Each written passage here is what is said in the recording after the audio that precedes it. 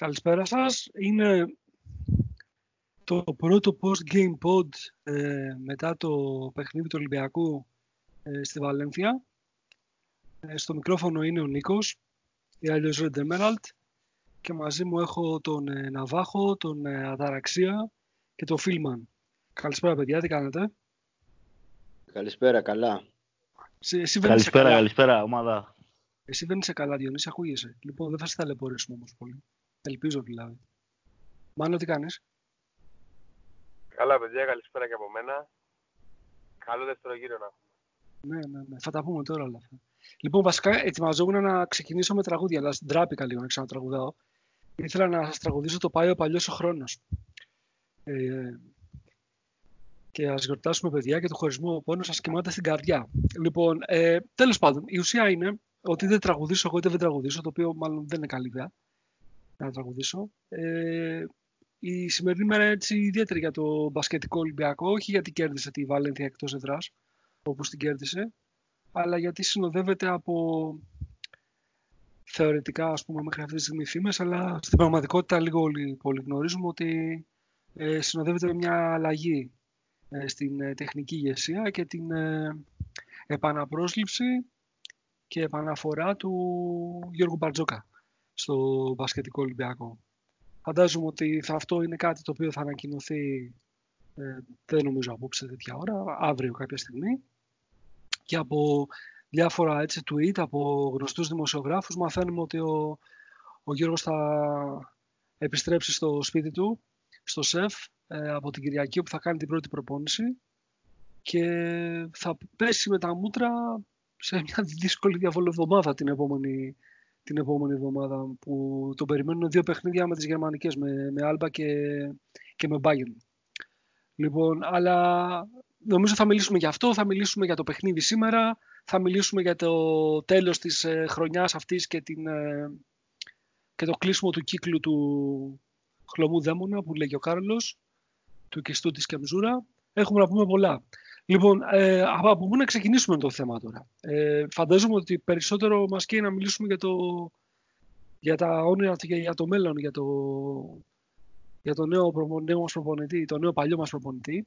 Αλλά καλό θα ήταν να ξεκινήσουμε λίγο από το σημερινό παιχνίδι, το οποίο ήταν ένας τελικός, υπό την έννοια ότι αν έχανε Ολυμπιακό σήμερα δεν είχε πλέον.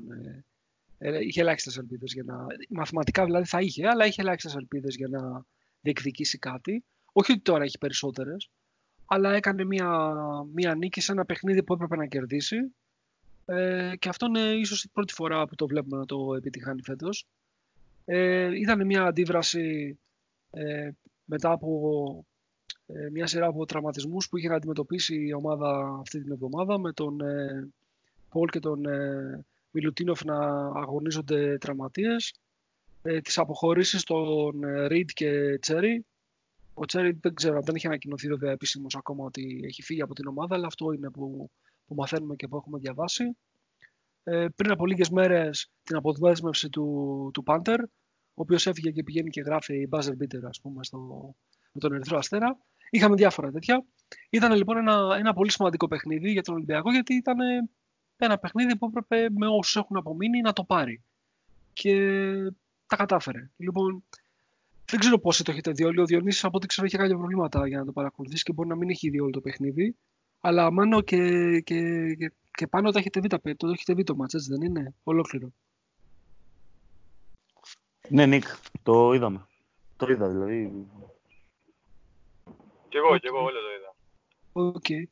Λοιπόν, αυτό που έκανα σαν σύντομη εισαγωγή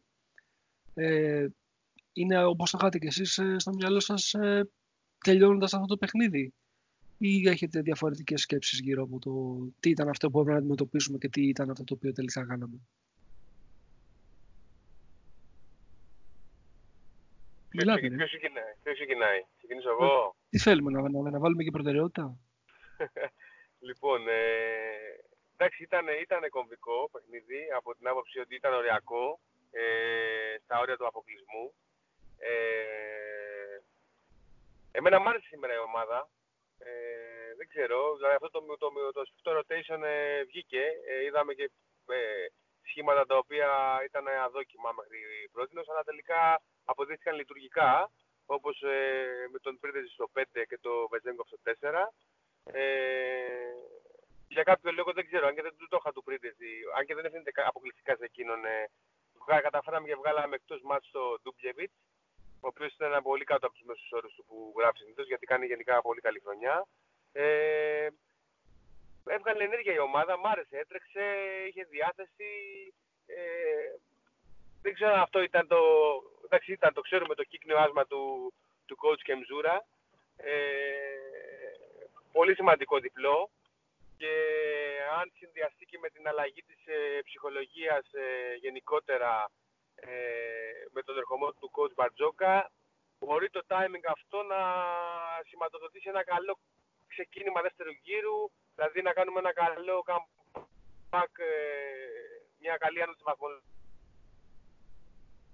και όλο αυτό δεν ξέρω, δείχνει να είναι καλή η συγκυρία, δείχνει να είναι πάρα πολύ. Αλλά για το σημερινό μάτς, προς τιμήν του coach Κεμζούρα, το διαχειρίστηκε καλά. Και θέλω να κάνω ένα σχόλιο για τον coach τώρα που φεύγει. Δεν αξίζει ούτε να τον λιδωρήσει κανείς, ούτε να τον υποτιμήσει, ούτε το οτιδήποτε. Ο άνθρωπος ανέλαβε το τιμόνι της ομάδας σε μια πολύ δύσκολη περίοδο. Ό,τι του ζητήθηκε αυτό έγινε, έκανε ό,τι μπορούσε, έδωσε ό,τι μπορούσε. Υπήρξαν βραδιές καλές, υπήρξαν βραδιές πολύ κακές, διαχειρίστηκε άσχημα, αλλά σε κάθε περίπτωση κράτησε το τιμόνι όπως μπόρεσε σε μια δύσκολη περίοδο, και εγώ προσωπικά τον ευχαριστώ για ό,τι πρόσφερε. Αυτό σαν πρώτη τοποθέτηση. Σιμώνο, δεν συμφωνώ σε αυτό που λες για τον coach Κεμζούρα. Εντάξει, προφανώς κανένας προπονητής δεν πρέπει να λιδωρείται, ούτε να του ασκείται έτσι άδικη κριτική. Και προφανώς αυτό το οποίο ξέρει κάνει. Δηλαδή δεν νομίζω ότι κανείς προπονεί μια ομάδα για να παίξει άσχημα.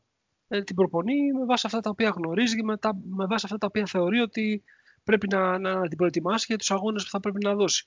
Σε αυτό δεν μπορεί να τον κατηγορήσει κανένας. Αλλά υπάρχουν κάποια πράγματα στα οποία μπορούμε να πούμε και να το ασκήσουμε κριτική. Δηλαδή, ένα από τα σημαντικά πράγματα τα οποία μπορούμε να το καταλογίσουμε είναι ότι έχει φέρει δύο παίκτες, το Ρότσαστη και το Ριντ, που είναι δικές του επιλογές, οι οποίες είναι εντελώς αποτυχημένες κατά τη γνώμη μου. Δηλαδή, δεν ξέρω για ποιο λόγο ο Ριντ θεώρησε ότι ερχόμενος στον Ολυμπιακό θα βρει χρόνο συμμετοχής και θα είναι ο πρώτος σέντερ, και δεν μπορώ να το καταλάβω από πού μπορεί να προκύψει αυτό. Αλλά αυτό νόμιζε. Από αυτά που διαβάζουμε, αυτό νόμιζε αυτός ο άνθρωπος. Ο Δε Ρότσαστη, προερχόμενος μετά από 2 χρόνια στην Κίνα και στην ηλικία που είναι, δεν ήταν έτοιμο το παιδί να σταθεί σε επίπεδο EuroLeague και στις απαιτήσεις μιας ομάδας όπως είναι ο Ολυμπιακός. Μπορεί να προσφέρει επιθετικά κάποια πράγματα, αλλά όσα βάζει στην επίθεση, τρώει τα δίπλα στην άμυνα. Δηλαδή αυτό ήταν δικές του επιλογές, έτσι. Και αν προσθέσουμε και την αποχώρηση του Πάντερ, που εντάξει, εγώ δεν μπορώ να την καταλάβω προσωπικά. Όχι ότι ο Πάντερ είναι ο superstar, ας πούμε, για τον Ολυμπιακό, αλλά ήταν μια χρήσιμη λύση και δεν είχαμε την πολυτέλεια να τον χάσουμε. Νομίζω ότι εντάξει, έχει κάνει κάποια λάθη τα οποία δεν μπορούμε να τα περάσουμε έτσι και στον τούπο. Αυτό θέλω να πω. Εντάξει, όσο αφορά τη στελέχωση, μην ξεχνάμε ότι παίρνεις ό,τι σου προσφέρει η αγορά αφενός, το timing που βγαίνει στην αγορά, και με δεδομένο το πορτοφόλι που διαθέτεις. Δηλαδή, δεν νομίζω να υπήρχαν πολύ καλύτερες επιλογές ή φθηνότερες επιλογές για να ψωνίσουμε κάτι διαφορετικό. Νομίζω ότι αυτά περίσσευαν εκείνη την περίοδο στον πάγκο της αγοράς. Αυτά ψωνίσαμε. Δεν είμαι σίγουρος για αυτό. Δεν είμαι σίγουρος για αυτό. Εγώ πιστεύω ότι υπήρξαν για κάποιες βραδιές οι οποίες έδειξε κάποια πράγματα. Σίγουρα τη βελτίωσε την ομάδα. Μπορεί να ήταν και νομοτελειακό να συμβεί αυτό, το ότι θα υπήρχε μια σταδιακή βελτίωση από το χάλι των πρώτων αγωνιστικών. Σε κάθε περίπτωση του ζητήθηκε στην αρχή να κοουτσάρει 2 μάτς, άρχισε σαν προσωρινός. Ούτε αυτό ήταν δική του ευθύνη. Όλη αυτή η αναμπουμπούλα που επικρατούσε, όλη αυτή η ασάφεια που επικρατούσε στην ατμόσφαιρα για το πού πάμε και τι κάνουμε. Όσα μπόρεσε πρόσφερε. Σίγουρα δεν είναι ο καλύτερος προπονητής του κόσμου, αλλά που τουλάχιστον σήμερα, για να κλείσω και με αυτό, προς τιμή του, νομίζω ότι κοούτσαρε πάρα πολύ καλά. Δηλαδή με το διαθέσιμο rotation που είχε, το διαχειρίστηκε όσο πιο καλύτερα μπορούσε και ήρθε ένα διπλό από μια ομάδα που ήταν 2 νίκες πάνω από εμάς, ήταν ομάδα που ήταν ήδη οκτάδα και δεν είναι και από τα πιο εύκολα γήπεδα.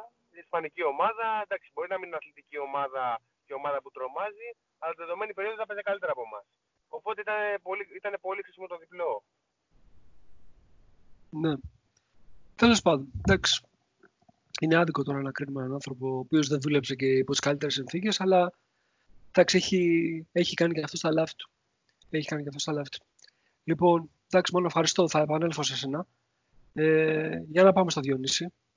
Διονύση, εσύ δεν το πολύ στο παιχνίδι από ό,τι συζητάγαμε πριν ξεκινήσουμε, αλλά σίγουρα έχεις όλα τα προηγούμενα. Δεν το έχω δει ολόκληρο. Είδα πιο πολύ το δεύτερο ημίχρονο. Λοιπόν, δεν θέλω να σε βάλω τώρα στη διαδικασία να σχολιάσεις το παιχνίδι, αυτό δεν το έχεις δει και ολόκληρο, αλλά σε ό,τι έχει να κάνει με το coach και Μιζούρα, η δικιά σου αντίληψη για την περίοδο και Μιζούρα ποια είναι? Δηλαδή, θα τις έβαζες περισσότερα θετικά από αρνητικά, ανάποδα, ισορροπημένη, πώς την κρίνεις? Καταρχήν, θεωρώ ότι ο χλωμός δαίμονας δεν μπορούσε να κάνει κάτι άλλο παρά να δεχτεί την πρόκληση του Ολυμπιακού. Ήταν μια μεγάλη ευκαιρία για την καριέρα του, έστω και υπό αυτές τις αντίξωες συνθήκες. Και νομίζω ότι η θητεία του ήταν ισορροπημένη ανάμεσα στην απογοήτευση και την ελάχιστη ελπίδα που μπορεί να έχεις ότι κάτι μπορεί να γίνει.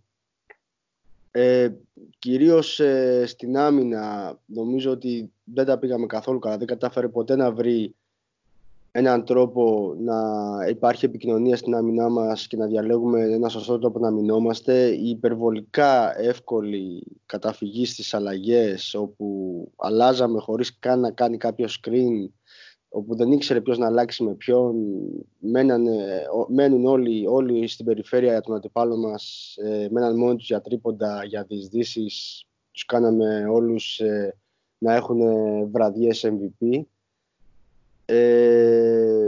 Πήγαμε να κάνουμε το ίδιο και σήμερα. Δεν ξέρω αν το κατάλαβα με το Σαναμετέριο. Ναι. Κάποια στιγμή δεν το πήσε. Κάποια στιγμή είδα τους πόσους πόντους είχε βάλει. Νομίζω ήταν 18 εκείνη τη στιγμή.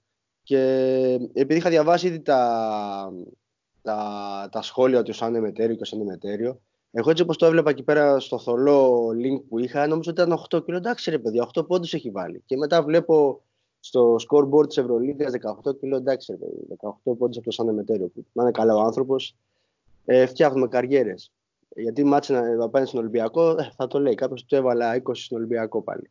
Τέλος πάντων. Και στο παρελθόν με την Πασκόνια, πάντοτε δεν ξέρω, τον εντρίγκαρε ο Ολυμπιακός, έδινε τον καλύτερο του εαυτό. Τουλάχιστον είχε πάθος, δεν θυμάμαι τώρα αν είχε πολύ καλές εμφανίσεις. Σωστά, καλός παίκτης ο Μετέριο, καλός παίκτης. Ναι, τα νιάτα του ήταν πάρα πολύ καλός παίκτης, συμφωνώ.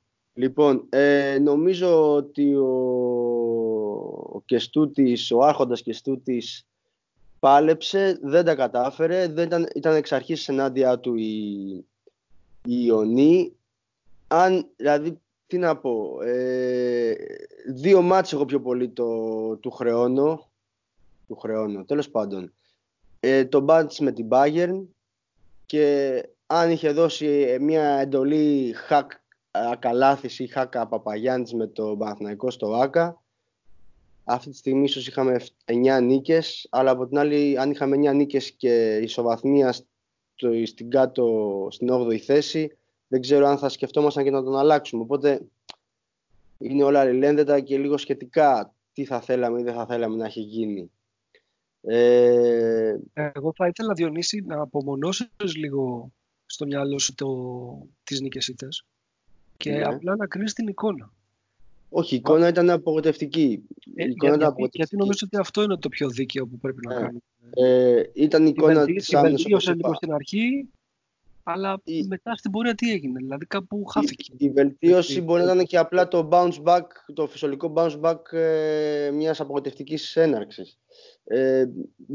Είδα κάποια ενδιαφέροντα πράγματα στην επίθεση, δεν είχαμε ποτέ συνέχεια σε αυτά. Στην άμυνα, όπως είπα, ποτέ δεν κατάλαβα, ίσως και ο ίδιος να αποφάσισε ποτέ τι θέλει ακριβώς να κάνει. Και οι προσθήκες που έκανε αφήνοντας και τον Πάντερ εκτός rotation. Δεν του βγήκανε. Εγώ από την αρχή είχα πει ότι είναι too little, too late αυτές οι προσθήκες. Όντως συμφωνώ με τον Μάνο ότι δεδομένου των συνθηκών ποτέ δεν ξέρεις τι καλύτερο μπορεί να έχει κάνει, αλλά σίγουρα υπήρχαν και άλλοι παίχτες. Εδώ να βάλω και το δικό μου το γενικότερο, ας πούμε, την προσέγγιση που έχω για αυτά τα χρόνια στον Ολυμπιακό, ότι διστάζω να χρεώσω παίχτες και προπονητές για λάθη που έγιναν μέσα στο ασφιχτικά τοξικό περιβάλλον που έχει δημιουργηθεί με ευθύνη των αδερφών Αγγελόπουλων. Δεν ξέρω τι καλύτερο μπορούσε να είχε κάνει ο κύριος Κεμζούρα αν είχε μια καλύτερη υποστήριξη.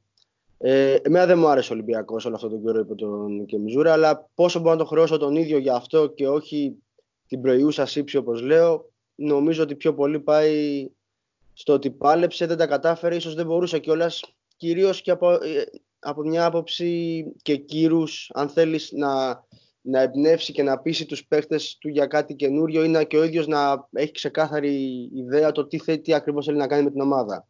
Πήρε την ευκαιρία του, δεν τα κατάφερε. Τον ευχαριστούμε για την προσφορά του και γιατί θεωρώ ότι ήταν και ένας κύριος. Τον ευχαριστούμε που έδωσε την έμπνευση στον Κάρολο για αυτά τα εκπληκτικά που έφτιαξε με αφορμή την περσόνα του Κεστούτης Κεμζούρα, και καλή τύχη σε ό,τι του φέρει η καριέρα του από εδώ και πέρα. Στο ζήτημα προσωπικότητας θα συμφωνήσω 100%. Δηλαδή είναι ένας από τους ανθρώπους που πέρασαν από τον πάγκο και θα τον θυμόμαστε ότι πραγματικά ήρθε και έφυγε ως κύριος. Σε ό,τι αφορά το πρόβλημα το οποίο κλήθηκε να αντιμετωπίσει, ήταν ένα πολύπλοκο πρόβλημα, το οποίο δεν νομίζω ότι είχε και αδυναμία να το διαχειριστεί τεχνικά. Το είδαμε αυτό σε μια σειρά από αγώνες και θα το τεκμηριώσω αυτό, γιατί δεν θέλω να το λέω στον αέρα. Αλλά νομίζω ότι ήταν περισσότερο πρόβλημα προσωπικότητας. Δηλαδή ήταν ένας άνθρωπος ο οποίος βρέθηκε σε μια πολύ ιδιαίτερη ομάδα με πολύ ισχυρές προσωπικότητες και σε μια αγωνιστική συγκυρία που σε αυτή την ομάδα πάνε όλα κατά διάολου. Έπρεπε να έχει, ας πούμε, αυτό το ειδικό βάρος, να βγει μπροστά και να μπορέσει να πείσει τους παίχτες του ότι έπρεπε να κάνουν συγκεκριμένα πράγματα, ανεξάρτητα από το αν αυτά τα οποία ήθελε να επιτύχει ήταν τα σωστά ή όχι. Δεν είχε το ειδικό βάρος. Ήταν κάτι πάρα πολύ δύσκολο. Εγώ από την αρχή... Ναι, πες Γιονύση, sorry. Και γι' αυτό αμφέβαλε ο ίδιος κάθε φορά τι πρέπει ακριβώς να κάνει. Δηλαδή πήγαινε κατά μια κατεύθυνση, μετά άλλαζε γνώμη. Ίσως και αυτό έχει να κάνει και ο ίδιος δεν είχε τόσο μεγάλη αυτοπεποίθηση. Ναι, εντάξει, δεν το ξέρουμε και τόσο καλά τον άνθρωπο, αλλά αυτό βλέπαμε τουλάχιστον από τη γλώσσα του σώματος, από τις δηλώσεις του, από τη διαχείρισή του μέσα στα παιχνίδια. Όμως, αυτό που θέλω να πω, και αυτό είναι το δικό μου συμπέρασμα, είναι ότι τελικά ο κύριος Κεμζουρά έδωσε αυτό το οποίο ξέραμε από πριν ότι είναι. Δηλαδή, αν κάποιος είχε προσπαθήσει να μάθει για αυτόν όταν τον είχε επιλέξει ο coach Blatt ως assistant, ποιο ήταν το προπονητικό legacy που έφερνε, ήταν ένας προπονητής ο οποίος είχε φήμη ότι δούλευε την επίθεση, δηλαδή αυτό ήταν το δυνατό του κομμάτι, ιδιαίτερα το κομμάτι του transition, αυτό ήταν δηλαδή, και μάλιστα είχε κάνει και κάποιο είδους σεμινάρια και υπάρχουν και βιντεοσκοπημένα σεμινάρια του για τη FIBA πάνω στο transition offense. Αυτό ήταν δηλαδή που ξέραμε πολύ καλά, και ότι δεν είχε και πολύ μεγάλη επαφή με την άμυνα. Δηλαδή τώρα που φεύγει, κοιτώντας τώρα τα efficiencies στις ομάδες της EuroLeague μετά τις 18 αγωνιστικές, ο Ολυμπιακός έχει τη 10η καλύτερη επίθεση, το οποίο αν σκεφτεί κανείς ότι παρέλαβε μια ομάδα εντελώς ασύνδετη, απροπόνητη, χωρίς καλή χημεία, δεν μπορείς να πεις ότι είναι και ένα κακό αποτέλεσμα μετά από 18 αγωνιστικές, αλλά ταυτόχρονα παραδίδει φεύγοντας και τη 16η χειρότερη άμυνα. Δηλαδή αυτό το οποίο παρατηρήσαμε όλοι που λέγαμε ότι το αντίπαλο γκάρτ, ας πούμε, έκανε ρεκόρ καριέρας και δεν ήταν ένας, αλλά ήταν 5-6 που έχουμε συναντήσει μέχρι τώρα. που τους κάναμε να κάνουν το μάτς της ζωής τους. Αυτό ήταν χαρακτηριστικό της συνολικής αμυντικής λειτουργίας του Ολυμπιακού. Και δεν γίνεται δηλαδή σε 18 αγωνιστικές, γιατί στην ουσία μόνο ένα μάτς, 17 αγωνιστικές, γιατί μόνο το πρώτο μάτς είναι που δεν διαχειριστήκες από τους προπονητές μέχρι τώρα, με τη Βιλερμπάν. Δεν γίνεται σε 17 αγωνιστικές να έχεις, ας πούμε, μια τέτοια απόδοση, 16η χειρότερη άμυνα. Γιατί κακά τα ψέματα, ο Ολυμπιακός για ένα πράγμα που ήταν γνωστό σε όλα αυτά τα χρόνια δεν είναι την αμυντική του λειτουργία. Δηλαδή, πώς κατορθώσαμε να χάσουμε αυτό το πράγμα που ήταν το μοναδικό που ξέραμε να κάνουμε πολύ καλά και δεν είχε σημασία ποιο προπονητή φέρναμε, είναι απορίας άξιων. Αυτό θέλω να πω. Διονύση.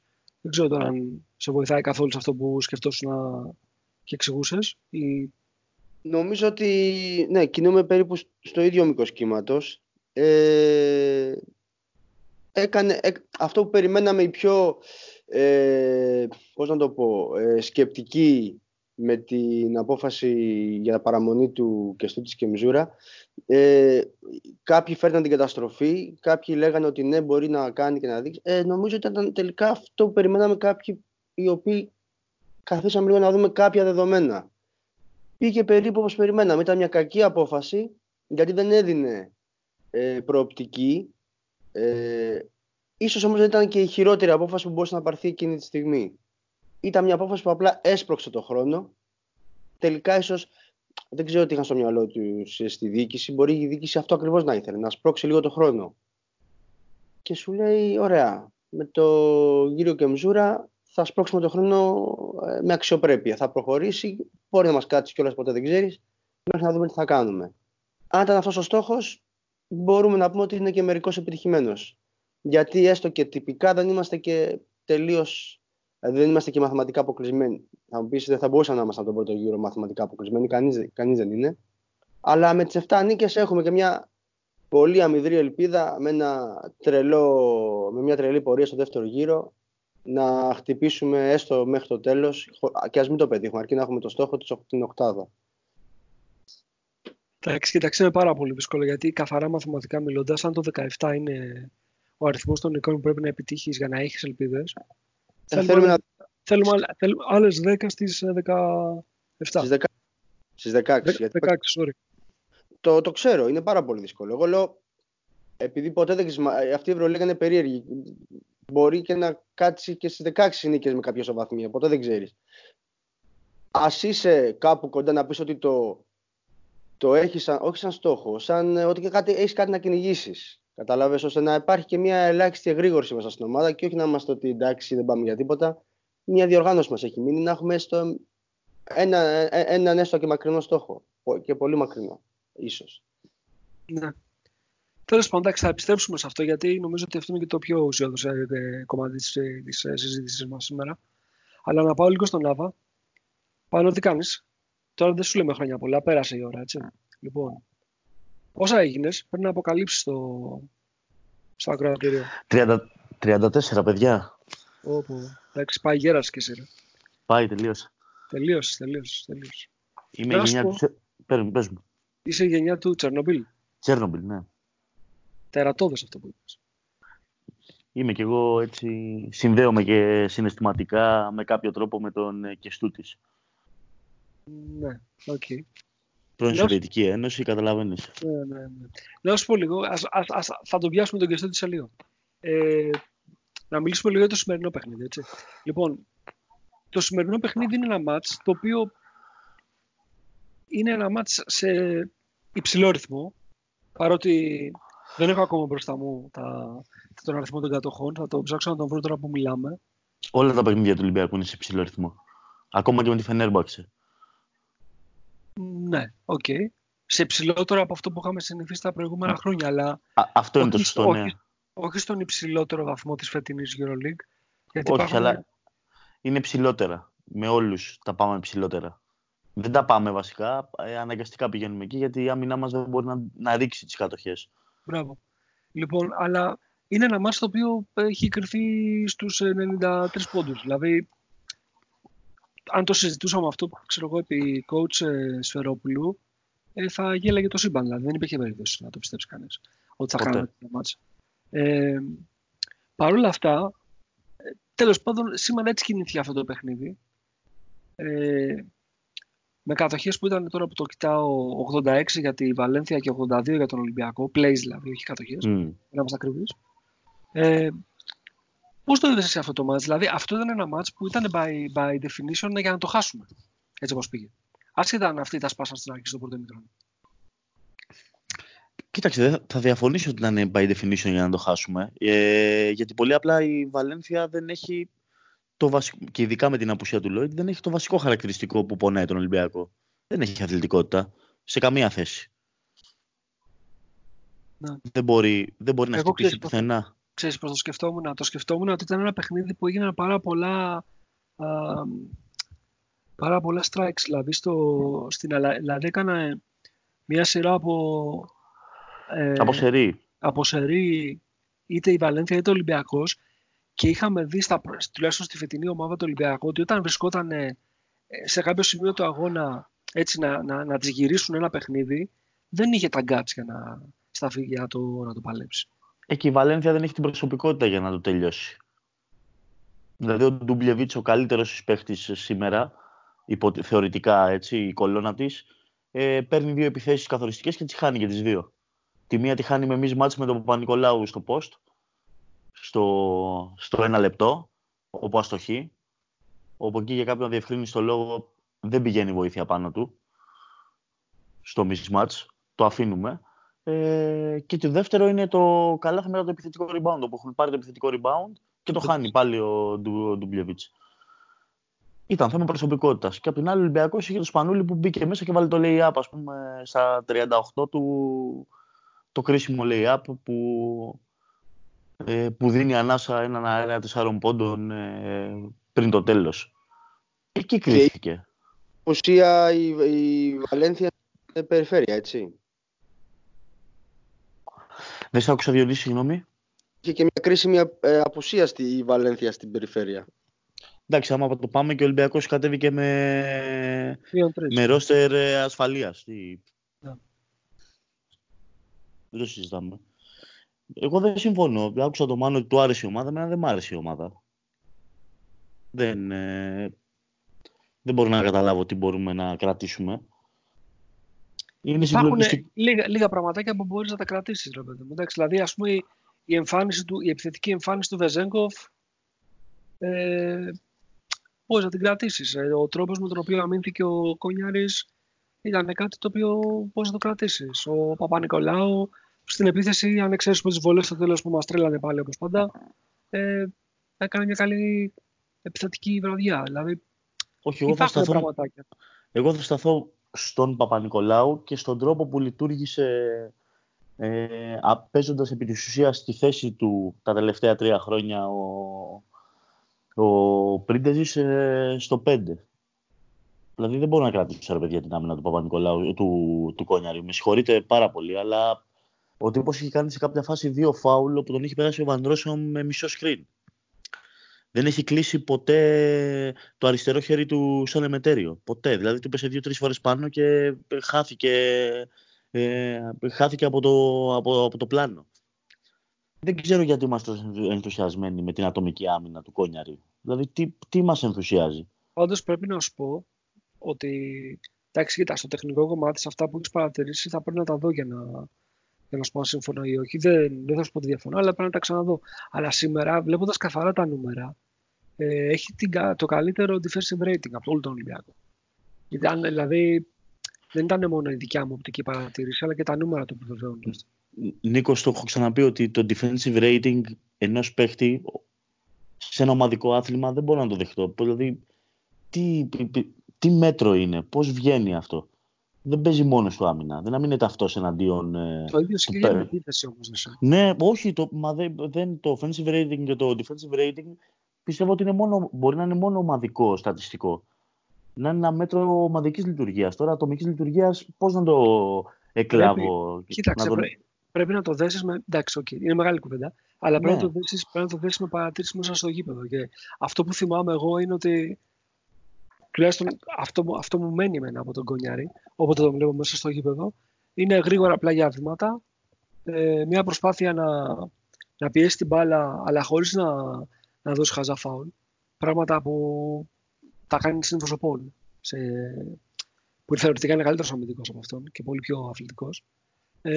Προσπάθεια να κάνει deflections, δηλαδή να πετύξει και να κόψει μπάλες στον αέρα. Βοήθειες όπου χρειάζεται να δώσει βοήθειες. Να κλέψει μπάλες. Όλα αυτά τα έκανε σήμερα. Προσωπικά στο μπάσκετ που βλέπουμε, που ζούμε, που παρακολουθούμε, εγώ δεν μπορώ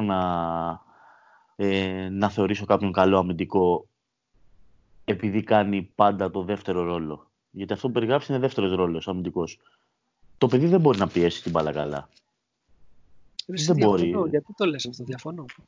Δεν μπορεί να πιέσει την μπάλα καλά και δεν μπορεί επίσης να ακολουθήσει μετά το screen. Δηλαδή αυτό τώρα, αν το αρνηθούμε και αυτό, ξέρω εγώ, μάλλον παρακολουθούμε άλλο παίχτη. Δεν μπορεί ο Αντώνης να σπάσει το screen. Γιατί ποιος μπορεί να το σπάσει το screen σε αυτόν τον Ολυμπιακό? Αυτό είναι πρόβλημα όμως. Δεν μπορούμε τώρα να πούμε επειδή ότι όλοι οι υπόλοιποι δεν μπορούν. Ο Αντώνης μπορεί, είναι καλύτερος, είναι καλός αμυντικός. Αυτό θέλω να πω. Εγώ δεν συμφωνώ ότι είναι καλός αμυντικός. Είναι ένας κλασικός Έλληνας αμυντικός. Δηλαδή σε μια ομαδική λειτουργία καλή φαίνεται αξιοπρεπής. Ατομικά δεν μπορεί να ακολουθήσει. Δεν ξέρω, εσύ το βλέπω αλλιώς. Λοιπόν, εντάξει, ας μην μείνουμε όμως αυτό. Έχουμε διαφορετικά. Δεν θα μείνουμε σε αυτό. Εμένα δεν μ' άρεσε η ομάδα και είναι συγκλονιστικό, το έχω ξαναπεί, ότι αυτή η ομάδα η τόσο αδούλευτη ή με περιορισμένο διάβασμα από τον πάγκο. Δηλαδή ακόμα και σήμερα το διάβασμα του παιχνιδιού και της άμυνας της Βαλένθια από τον πάγκο ήταν περιορισμένο και σε ένα πολύ βασικό επίπεδο καταφέρνει με κάποιο αδιευκρίνιστο τρόπο να πετυχαίνει 90 πόντους χωρίς να έχει τρομερά ποσοστά.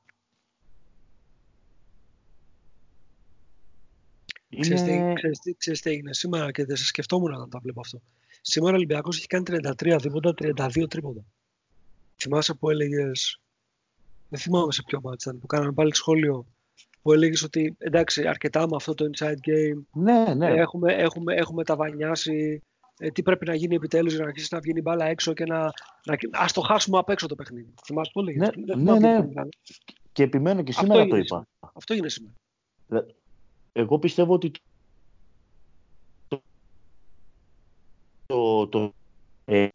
εάν είχε εκμεταλλευτεί σωστά, είχε τοποθετηθεί σωστά, θα την είχε ανοίξει τη διαφορά με τη Βαλένθια. Η Βαλένθια έπαιξε μια άμυνα όπως παίζει όλος ο κόσμος απέναντι στον Ολυμπιακό, η οποία είναι αποκλειστικά αφοσιωμένη στο τι συμβαίνει πάνω στην μπάλα. Κανένας δεν ασχολείται με την αδύναμη πλευρά του Ολυμπιακού, γιατί ο Ολυμπιακός ο ίδιος δεν ασχολείται με τη δικιά του αδύναμη πλευρά. Δηλαδή, αν θυμάμαι καλά, είναι ένα τρίποντο του Κόνιαρη που βγαίνει μετά από μια έξτρα πάσα στη weak side και μια assist του Ρότσεστη στο δεύτερο ημίχρονο. Δηλαδή, ακόμα και με τον Βεζέλκοφ μέσα, ο οποίος ήταν σε καλή μέρα σήμερα, εκμεταλλευτήκαμε ελάχιστα μέχρι ένα σημείο το stretch παιχνίδι του. Δηλαδή, και αυτόν ακόμα τον σπρώχνουμε να μπαίνει προς τα μέσα και δεν μπορώ να το καταλάβω.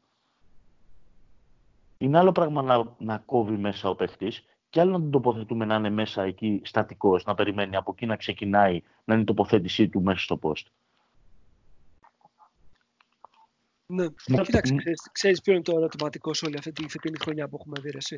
Ότι υποτίθεται ότι ο Κεμζούρα, αυτό το οποίο εξειδικεύεται είναι το transition. Και εμείς transition έχουμε δει, ξέρω εγώ, ελάχιστες φορές στον Ολυμπιακό φέτος αυτός. Μα πώς να δούμε transition, Νίκο, όταν δεν μπορείς να κερδίσεις κατοχές κλέβοντας μπάλες ή σπάζοντας μπάλες? Κοίταξε να δεις. Πάντως σε ένα πολύ... Ναι, οκ. Εν μέρη. Γιατί στα rebound, ειδικά στο αμυντικό, νομίζω ο Ολυμπιακός είναι πρώτος στην EuroLeague. Δηλαδή το αμυντικό το παίρνει. Το θέμα είναι μετά ότι δεν έχει τη δυνατότητα πολύ γρήγορα να μεταφέρει την μπάλα και να κάνει ένα early offense ή να τρέξει το γήπεδο, ας πούμε, και να δημιουργήσει προϋποθέσεις για να βάλει ένα εύκολο γαλάφι. Αυτό υποτίθεται είναι και ας πούμε το specialization του coach Κεμζούρα. Και λέω, τι έλειπε εκεί πέρα? Έλειπε ο χειριστής? Αυτό πήγα να σου πω, Νίκο. Αυτό πήγα να σου πω, ότι ο Ολυμπιακός δεν έχει χειριστεί να τρέξει early offense. Αυτό είναι τότε. Δηλαδή το early offense του Ολυμπιακού. Ή ο Κόνιαρης. Μπράβο. Δηλαδή ακόμα και ο Baldwin, ο οποίος υποτίθεται ότι με αυτά τα χαρακτηριστικά μας είχε περιγραφεί, ότι είναι ένα παιδί που τρέχει γρήγορα το γήπεδο, ανοίγει, επιτίθεται προς τα μέσα. Δεν το κάνει με συνέπεια και δεν το κάνει και με πίστη στον εαυτό του. Δηλαδή παίρνει την μπάλα και δεν ανεβαίνει γρήγορα το γήπεδο. Δεν το τρέχει για να νιώσεις ότι όπα, αυτός άμα του δώσω μισό βηματάκι θα με τρυπήσει. Δεν έχει τέτοιο παίχτη ο Ολυμπιακός. Με έχει απογοητεύσει ο Baldwin, γιατί μου έχει βγάλει την εικόνα ενός κλασικού παίχτη G-League. Δηλαδή που τον βλέπεις, ας πούμε, σε κάποια παιχνίδια ή σε κάποια highlights και λες ok, αθλητικός, αλλά τελικά είναι τα highlights και δεν είναι η μεντάλιτα του παίχτη. Εγώ νομίζω ότι μπορεί να κάνει πολλά πράγματα, απλά δεν ξέρει πώς να τα κάνει. Και δεν ξέρω αν εμείς έχουμε τον χρόνο να τα μάθουμε. Τέλος πάντων. Στο σημερινό παιχνίδι, λοιπόν, τι σου έμεινε στην Ελλάδα? Δηλαδή, τι ήταν αυτό το οποίο κράτησες από το. Εντάξει, συνολικά λες δεν σου αρέσει η εικόνα της ομάδας. Τι κράτησες, εκτός από την νίκη? Τι σου έμεινε? Όχι, τη νίκη την αφήνω. Εντάξει, okay. Για μένα δεν είναι νίκη που εντός προγράμματος για τον Ολυμπιακό. Δεν είναι η Βαλένθια ομάδα που όσο καλά και να παίζει, όσο χωριογιαρωμένο και να παίζει, νομίζω ότι το έχω ξαναεκφράσει ότι το Ισπανικό πρωτάθλημα μπορεί να είναι ένα πάρα πολύ οργανωμένο, πάρα πολύ όμορφο θέαμα, αλλά μου θυμίζει πάρα πολύ το γερμανικό αντίστοιχα στο ποδόσφαιρο. Πολύ ωραίοι στην εικόνα, με το που βγουν έξω από τα σύνορα, αν δεν είναι Μπαρσελόνα Ρεάλ, άντε και Μπασκόνια, υπάρχει πλημμύρα. Δεν έχουν φανέλες, δεν έχουν προσωπικότητες. Το μπάσκετ που παίζουν είναι και λίγο αφελές.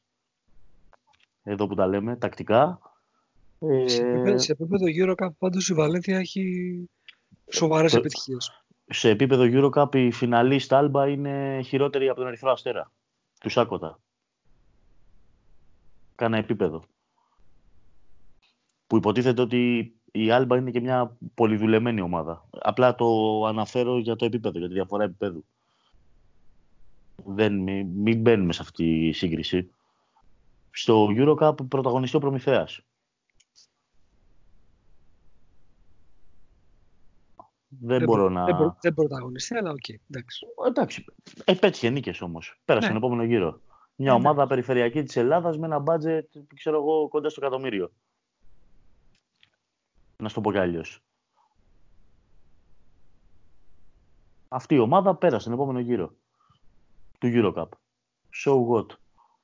Δηλαδή, ποια ομάδα έχει ανέβει από το EuroCup και έχει εντυπωσιάσει στην Ευρωλίγκα? Η Villeurbanne. Η οποία δεν πρωταγωνίστησε πέρσι.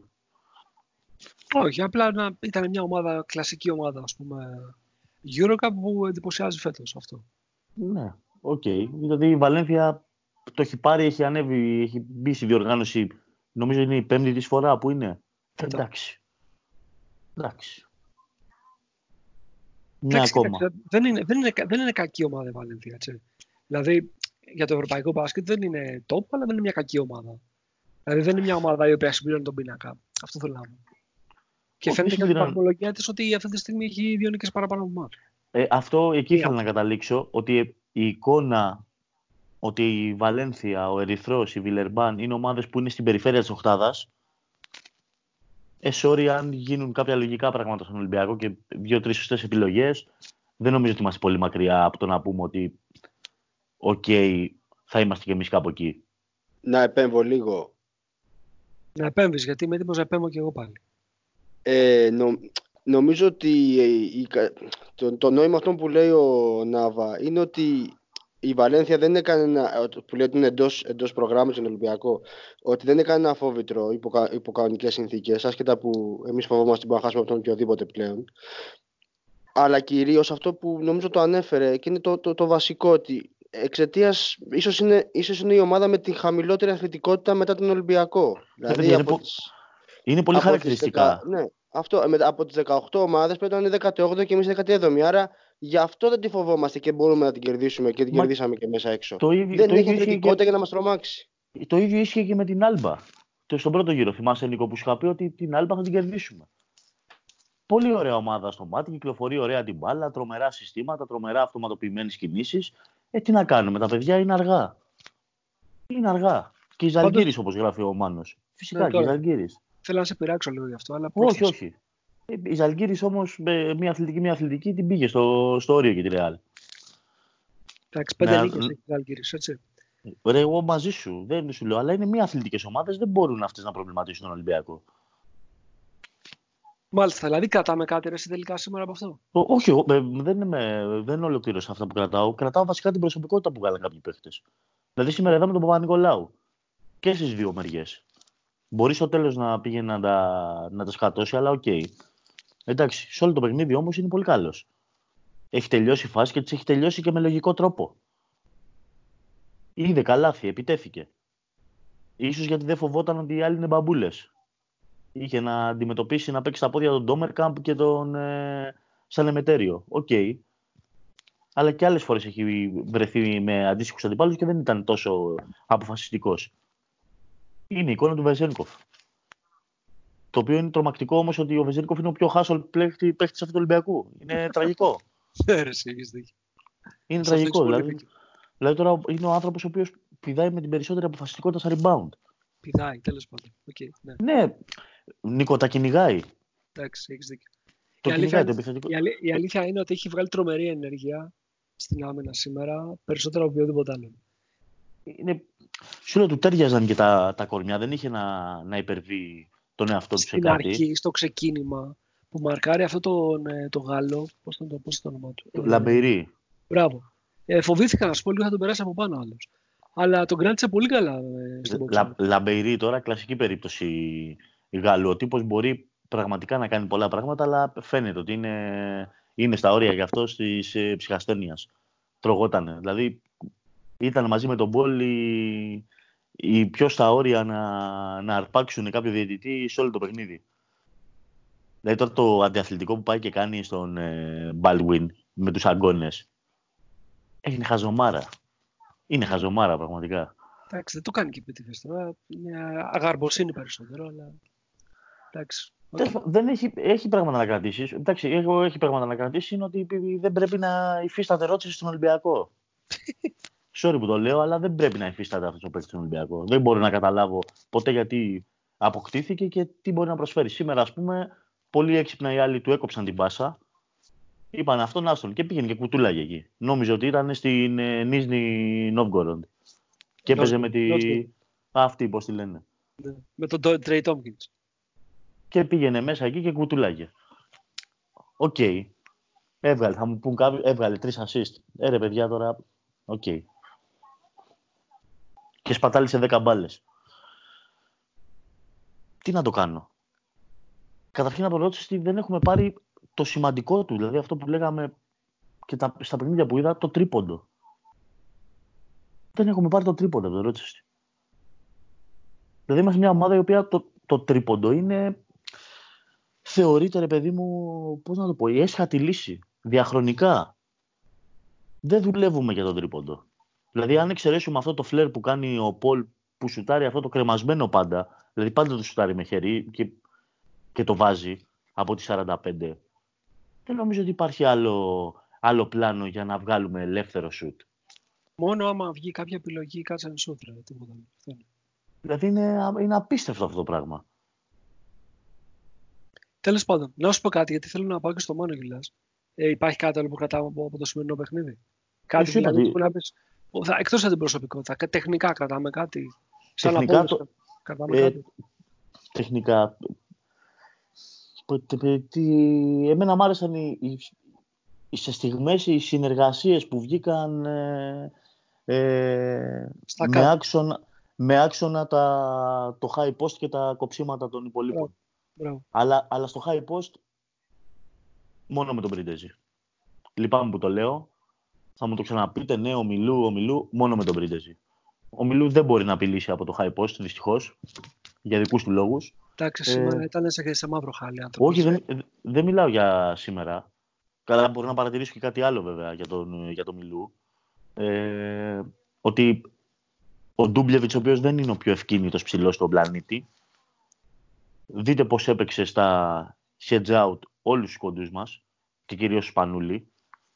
Όχι γιατί είναι γρήγορος, όχι γιατί είναι ευκίνητος, αλλά γιατί πολύ απλά έβγαινε σε σωστή γωνία στα hedge out.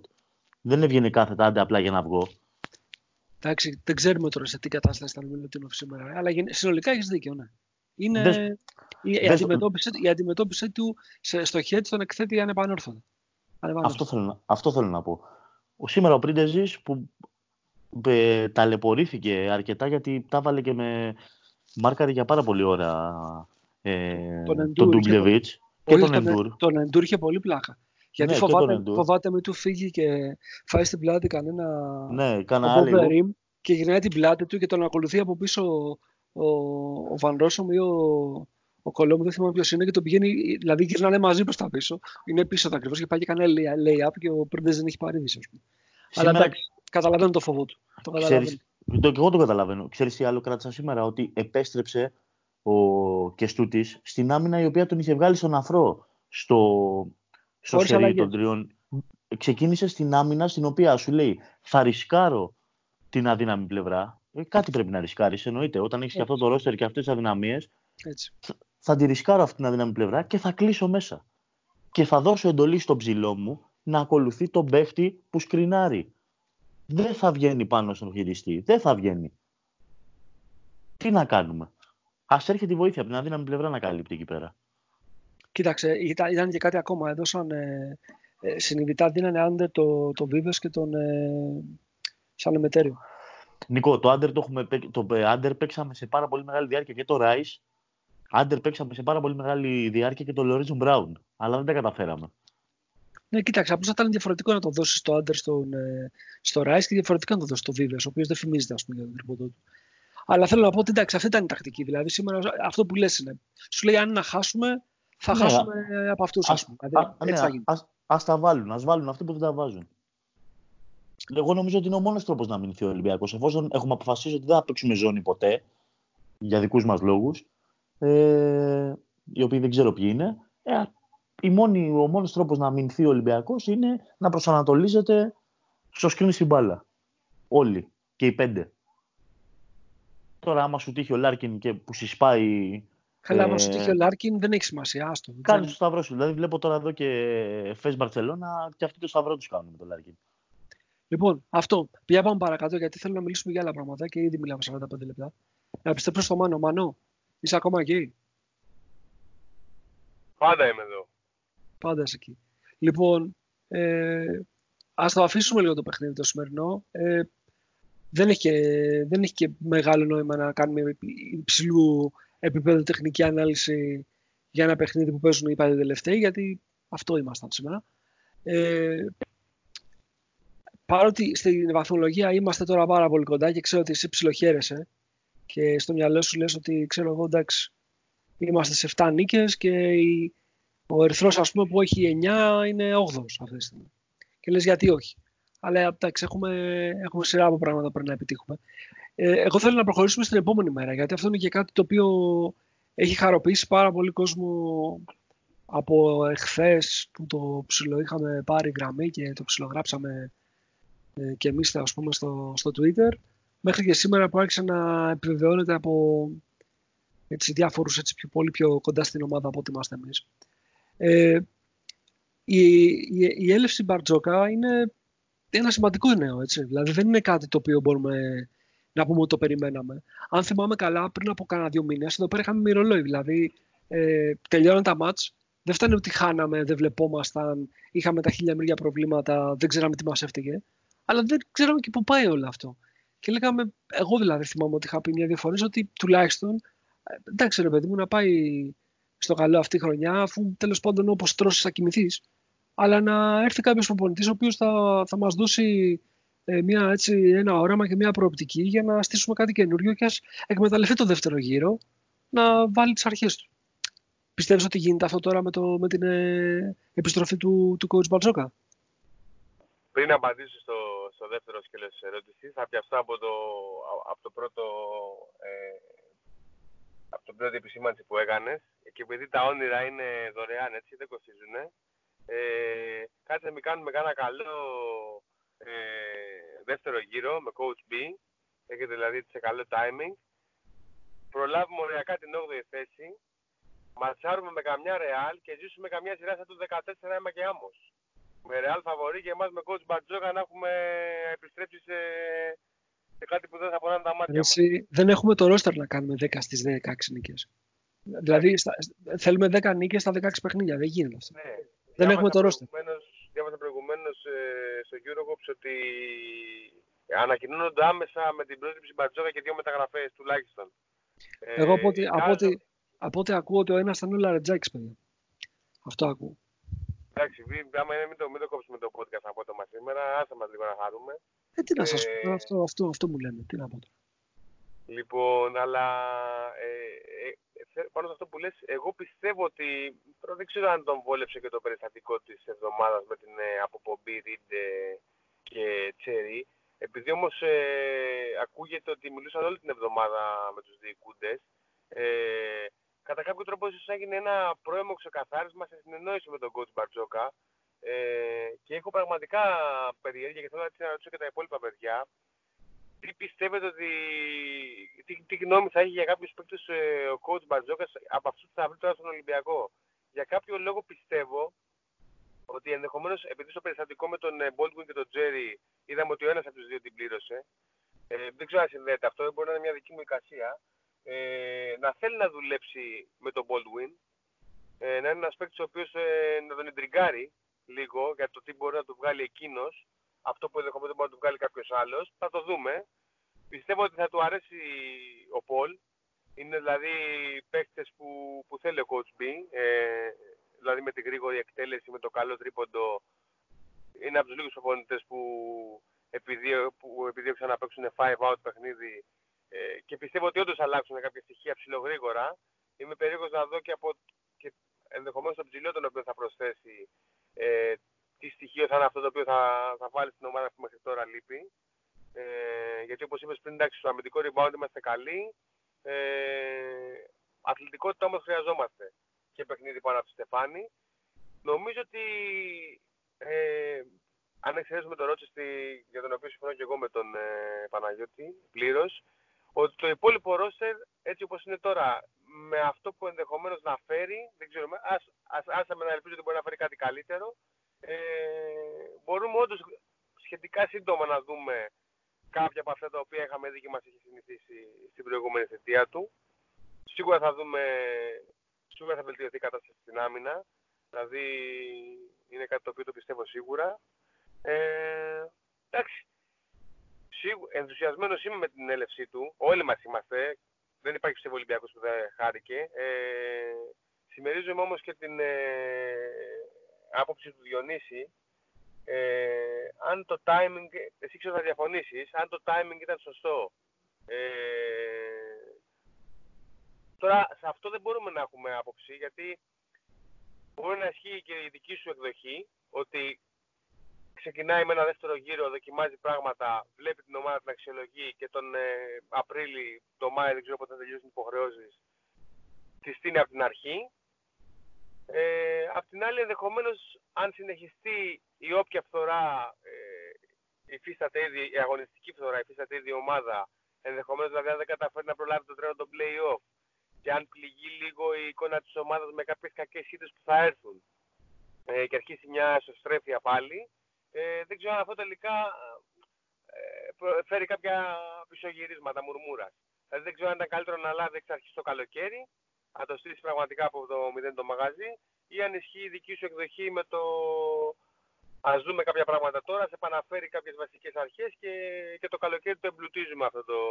Κοιτάξτε, από τη στιγμή που δεν υπάρχει Α1 και από τη στιγμή που δεν υπάρχουν τα 2 μάτς την εβδομάδα να κάνει τη δουλειά που πρέπει να κάνει, αυτός ο χρόνος είναι πολύτιμος. Δηλαδή, ένα από τα βασικά προβλήματα που αντιμετώπισε η ομάδα στην αρχή της χρονιάς ήταν ότι δεν είχε μάτς. Δηλαδή δεν ήταν μόνο κακή στελέχωση και τα προβλήματα και το ότι έφυγε την πρώτη αγωνιστική ο Μπλατ. Γι' αυτό έλεγα και ότι είναι πολύ πλοκό το πρόβλημα για τον Κεμιζούρα και όποιον και αν καλούσαμε να το αναλάβει. Είναι ότι δεν είχες μάτς. Δηλαδή έπαιζες ένα μάτς την εβδομάδα εκτός από τις διαβολομάδες. Τι να προσπαθήσεις να κάνεις? Γι' αυτό και θεωρώ ότι δηλαδή αυτά τα 16 παιχνίδια τώρα, αν ας πούμε ότι επιλέξει ότι από το φετινό ρόστερ θα κρατήσει τη μισή ομάδα ή θα κρατήσει 5 παίκτες ή θα κρατήσει 3 παίκτες. Μόνο και μόνο τα plays να βάλει κάτω, να ξαναφτιαχτεί δηλαδή το playbook, να ξεκινήσουν όλοι και να καταλαβαίνουν λίγο πολύ το ρυθμό με τον οποίο θα πρέπει να κινηθούν οι επιθέσεις, τις γωνίες με τις οποίες θα πρέπει να στήσουν τα screen. Όλα αυτά τα πράγματα είναι κέρδος. Τα οποία αν δεν το κάνεις τώρα και ξεκινήσεις από το καλοκαίρι, καλώς ή κακώς θα καταλήξεις πάλι μια αντίστοιχη κατάσταση να πρέπει να τα κάνεις όλα αυτά το Σεπτέμβριο του χρόνου. Για ποιο λόγο? Δεν βλέπω το δηλαδή κάπου όφελος.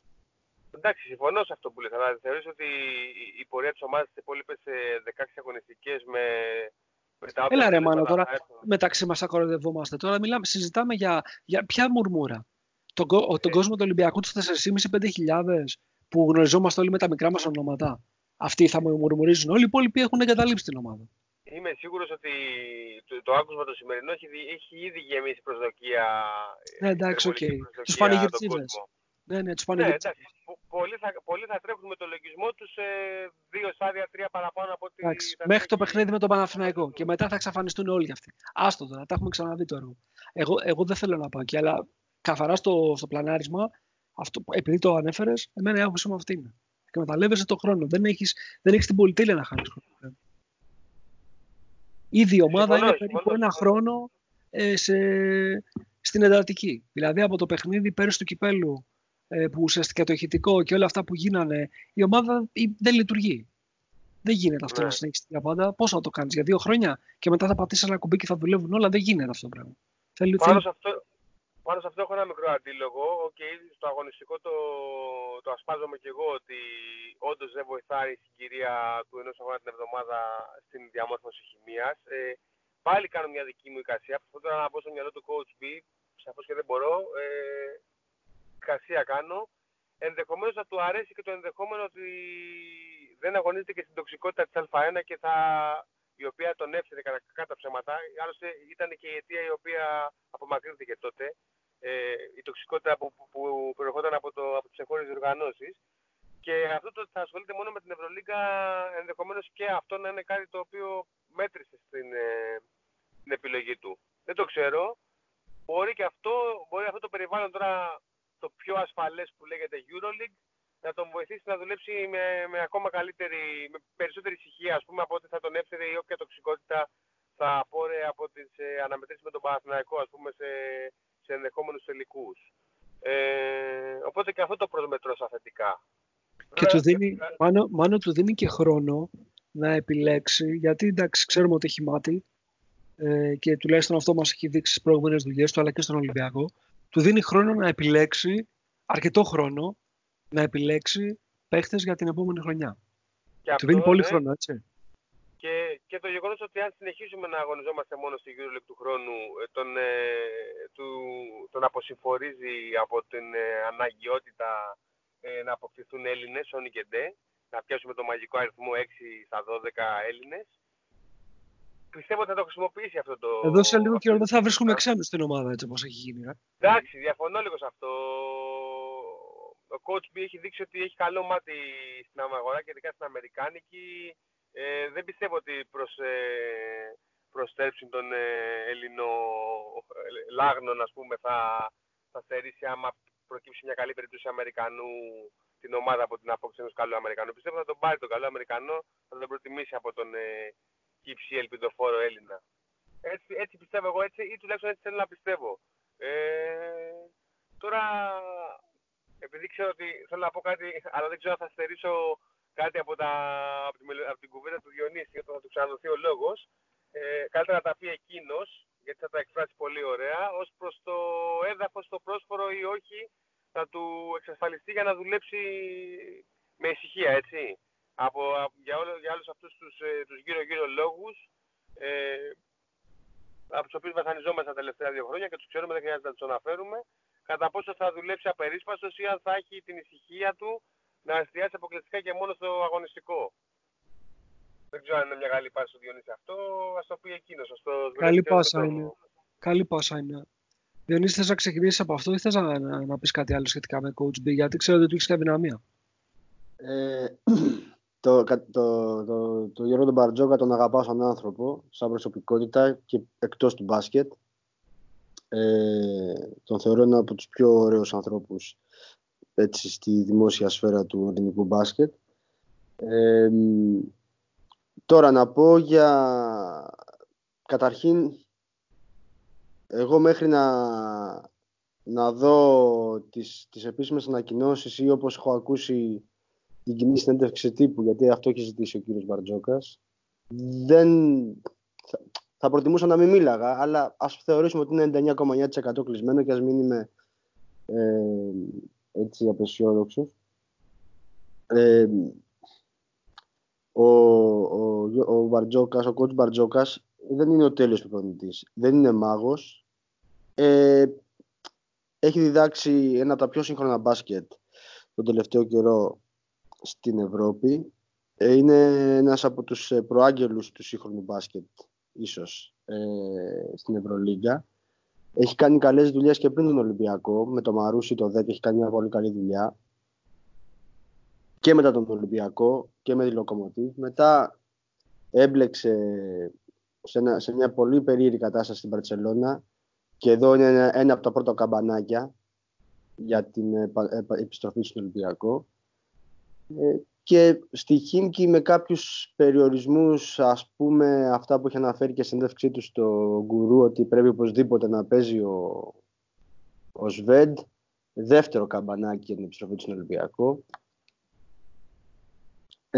Εμένα η βασική μου ανησυχία δεν είναι τι θα κάνει ο Γιώργος Μπαρτζόκας στον Ολυμπιακό, αλλά τι θα κάνει ο Ολυμπιακός με τον Γιώργο Μπαρτζόκα.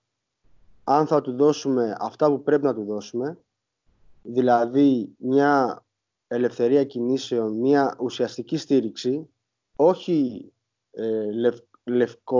λευκή επιταγή, γιατί είπαμε, ο Γιώργος Μπαρτζόκας δεν είναι ο μάγος προπονητής, ένας από τους top 5 ίσως προπονητές στην Ευρώπη. Τιμή μας που επιστρέφει, τιμή μας που δέχεται να γυρίσει πίσω μετά από αυτό που συνέβη στην τροπιαστική βραδιά του πάρκινγκ. Πρέπει να του δοθούν όλα αυτά που χρειάζεται για να λειτουργήσει σωστά στον Ολυμπιακό και σε αυτό αμφιβάλλω. Εδώ και καιρό ανησυχώ αν έχει μείνει ίχνος μπασκετοσύνης στον μπασκετικό Ολυμπιακό. Ελπίζω να έχουμε την συναίσθηση αυτή τη στιγμή, διοίκηση και γενικότερα στην ομάδα, ότι είμαστε πολύ κοντά, δεν έχουμε φτάσει σε ένα απίστευτο οργανωτικό ναδύρ, γιατί αγωνιστικά έχουμε υπάρξει χειρότερα, και να γίνει να ανασκουμποθούν στη διοίκηση και να δώσουν στον άνθρωπο στον οποίο υποτίθεται εμπιστεύονται ό,τι εφόδια μπορούν καλύτερα για να δουλέψει απερίσπαστος. Με αυτό δεν εννοώ τα λεφτά μόνο. Εννοώ μια σοβαρότητα στο ότι ό,τι λέμε το κάνουμε, ας πούμε, σε άποψη πληρωμών, ότι στηρίζουμε με μια ελάχιστη επιτυχημένη επικοινωνία επιτέλους, ή ό,τι άλλο χρειαστεί. Για το θέμα του αν θα έπρεπε να έρθει τώρα ή το καλοκαίρι, ίσως δεν το έχει καταλάβει καλά ο Μάνος. Εμένα η ένσταση μου δεν ήταν το πότε θα έρθει, αλλά αυτό που είπα πριν, πώς θα έρθει, με πώς θα δουλέψει. Το να έρθει τώρα για μένα είναι ευλογία. Όπως ακριβώς είπες και εσύ, Νίκο, είναι πολύ καλό να μπορέσει να εργαστεί αυτό το τρίμηνο, τετράμηνο που απομένει για τη λήξη της αγωνιστικής περίοδου, να αξιολογήσει, να δει τι μπορεί να πάρει από το υπάρχον υλικό και να έχει όλο το χρόνο να διαλέξει ποιους παίχτες μπορεί και να κάνουμε επιτέλους κάποιες κινήσεις νωρίς. Και πέρυσι θεωρητικά είχαμε το ίδιο πλεονέκτημα, δεν είδαμε να γίνεται. Πράξη το πλεονέκτημα εννοώ ότι μπορούσαμε πολύ γρήγορα να πάμε να κλείσουμε κάποιους παίχτες που μας ενδιέφεραν. Οπότε εγώ θα ήθελα να δω μια αληθινή στήριξη στο Γιώργο Μπαρτζόκα, αν έρθει, που είπαμε 9% μάλλον έρχεται, και από εμάς τους οπαδούς. Δεν υπάρχει η έννοια της συλλογικής ευθύνης για το πάρκινγκ, δηλαδή δεν ήμουν εγώ εκεί, ντρέπομαι όμως για αυτό το πράγμα, να το πω έτσι. Δεν θέλω ούτε να τον αποθεώσουμε, ούτε να τον κατακρίνουμε με το πρώτο. Θέλω να του δώσουμε το χρόνο να δουλέψει όπως ξέρει καλύτερα. Μάτι έχει, ικανότητες έχει. Το θέμα με την ψυχολογία και τη διαχείριση των κρίσεων μπορεί να το έχει δει καλύτερα. Έχει περάσει πολύ ζόρικα πράγματα όλο αυτό το καιρό μακριά από τον Ολυμπιακό. Θα έρθει σε μια ζόρικη κατάσταση, όμως από εδώ και πέρα θεωρητικά μόνο προς τα πάνω μπορούμε να πάμε. Ένας καλός δεύτερος γύρος όπου η ομάδα θα είναι αξιόμαχη, και εγώ λέω ότι δεν θα φτάσουμε στο στόχο της οκτάδας, αλλά τουλάχιστον θα είμαστε μια ομάδα η οποία Στον δεύτερο γύρο θα είναι σε ρυθμό οχτάδας. Δηλαδή στο δεύτερο γύρο μπορούμε να κάνουμε 8 με 9 νίκες ενδεχομένως. Ξεκινάμε με ένα σχετικά εύκολο πρόγραμμα τώρα. Έχουμε 5-6 εύκολους αγώνες. Είδα τη δουλειά του Παναγιώτη του Lost GPS για το Strength of Schedule και νομίζω έχουμε το μακράν πιο εύκολο πρόγραμμα τις πρώτες 6-7 αγωνιστικές στο δεύτερο γύρο της Ευρωλίγκας. Μπορεί υπό κάποιες συνθήκες και προϋποθέσεις να μπούμε σε κάποιο τρένο κοντά στην πρόκριση της οχτάδα. Το παν είναι όμως να επιστρέψει η μπασκετοσύνη στον οργανισμό. Το πρώτο βήμα, το να έρθει ένας προπονητής από την Elite, έγινε. Είχε γίνει και με τον Μπλατ, δεν μας βγήκε, για διάφορους λόγους πάλι. Ο πυρήνας σε μια μπασκετική ομάδα πρέπει να είναι, για να είναι στην Elite και να έχει μπασκετοσύνη, να έχει προπονητή Elite. Τον έχουμε τώρα, ας το στηρίξουμε σωστά. Πάλι λέω, δεν είναι τόσο θέμα των χρημάτων, όσο της γενικότερης φιλοσοφίας και λειτουργίας. Η τοξικότητα που θα λείψει λόγω της μη συμμετοχής στις ελληνικές οργανώσεις θα είναι κάτι θετικό, τουλάχιστον στην αρχή. Δεν ξέρω πώς θα αντιδράσει ο κόσμος του Ολυμπιακού σε μια ενδεχόμενη ήττα εντός έδρας από τον Παναθηναϊκό, ο οποίος εξακολουθεί να είναι καλύτερη ομάδα από εμάς φέτος στην Ευρωλίγκα. Δεν ξέρω τι θα κάνει με προσθήκες. Αν είναι ο Λαρετζάκης, εγώ θα στενοχωρηθώ, αλλά είναι από τα πράγματα που θα αφήσω τον coach να δω πώς μπορεί να τον εντάξει. Δεν θεωρώ το συμπαθέστατο Γιαννούλη EuroLeague material. Τώρα εντάξει, η πραγματικότητα είναι αυτό που δεν μας κάθεται καλά, είναι οι ομαδικές του προτιμήσεις και όχι ότι... Γιατί έχουν παίξει χειρότερα από τον Λαρετζάκη στον Ολυμπιακό. Νικό, μιλάμε για ένα παίκτη ο οποίος πήγε για βασικός και είναι πλέον δεύτερη λύση στη 14η της Ισπανίας Μούρθια με 27% τρίποντο. Άστι μια χρονιά τώρα, λέμε αντικειμενικά ότι έχουν παίξει χειρότερα στον Ολυμπιακό. Άμα ήταν ο Γιαννούλης, ο Λαρετζάκης, ο οποίος ήταν το παιδί από τα καμίνια και ήταν φανατικός στη θύρα 7, πιστεύω ότι θα βλέπεις δευθυράβους, ας πούμε. Θα βλέπα, δεν ξέρω. Εγώ το λέω το εξής, εγώ τελείως μπασκετικά. Πήγαν να κάνουν highlight για το Λαρετζάκη και το μόνο που βρήκαν είναι ένα κλέψιμο που ήταν σαν να ήταν μπλοκάρισμα τερματοφύλακα από ποδόσφαιρο. Είναι 27-28 χρονών το παιδί. Δεν έχει δείξει ότι μπορεί να σταθεί σε επίπεδο Ευρωλίγκας, αν όχι για πέμπτος έκτος παίκτης. Και πέμπτο παίκτη στην περιφέρεια έχουμε τον Κόνιαρη, θα έλεγα εγώ. Δεν νομίζω ότι μπορεί να βοηθήσει κάπου ο Γιαννούλης Λαρετζάκης για το μέλλον του Ολυμπιακού. Ωραία. Χώρια όλα τα υπόλοιπα. Εντάξει, είναι και τα υπόλοιπα, αλήθεια είναι. Αλλά εγώ το νομίζω, ελπίζω τουλάχιστον να μην επηρεάζομαι τόσο και να το βλέπω πιο πολύ μπασκετικά. Δηλαδή με ένα καλό άσο και με ένα καλό πεντάρι, ποτέ δεν ξέρεις τι μπορεί να γίνει. Το ότι είπαμε ότι δεν παίζουμε στις ελληνικές οργανώσεις μπορεί να του δώσει και το ελεύθερο να κάνει και επιλογές ξένων, να μην χρειάζεται να πάρει Έλληνες. Παιδιά, δεν υπάρχουν Έλληνες που να μπορούν να σταθούν σε ομάδα που έχει στόχο να μπαίνει στα play-off της Ευρωλίγκα έστω. Είναι 3-4 όλοι αυτοί μετρημένοι. Είναι ο Καλάθης, είναι ο Παπαπέτρου, είναι ο Σλούκας, είναι ο Βασίλης Πανούλης και ο Γιώργος Πρίντεζης που είναι όμως η δύση της καριέρας τους, είναι ο Κώσοβο Νικολάου που ελπίζουμε να αναγεννηθεί με τον coach Μπαρτζόκα, είναι υπό προϋποθέσεις και σαν second unit ο Σάσο Βενζέκοφ που ήδη έχουμε, δεν υπάρχουν άλλοι. Άμα δεν υπάρχουν Έλληνες παίχτες για EuroLeague material και έχουμε και την ανάγκη να τους έχουμε στο roster μας εξαιτίας της συμμετοχής μας στις ελληνικές διοργανώσεις, να μην έχουμε. Δεν τρέχει τίποτα για μένα. Λοιπόν, είμαι αισιόδοξος, είμαι πολύ χαρούμενος, ήμουν στα όρια έτσι, να βάλω τα κλάματα με το άκουσμα της επιστροφής του Γιώργου Μπατζόκα, τόσο πολύ τον αγαπάω. Παρ' όλα αυτά έχω πάρα πολύ μεγάλη ανησυχία για το πώς θα τον υποδεχτεί και θα τον στηρίξει ο οργανισμός του Ολυμπιακού έτσι όπως είναι αυτή τη στιγμή, η διοίκηση, αν θέλεις και οι παίχτες.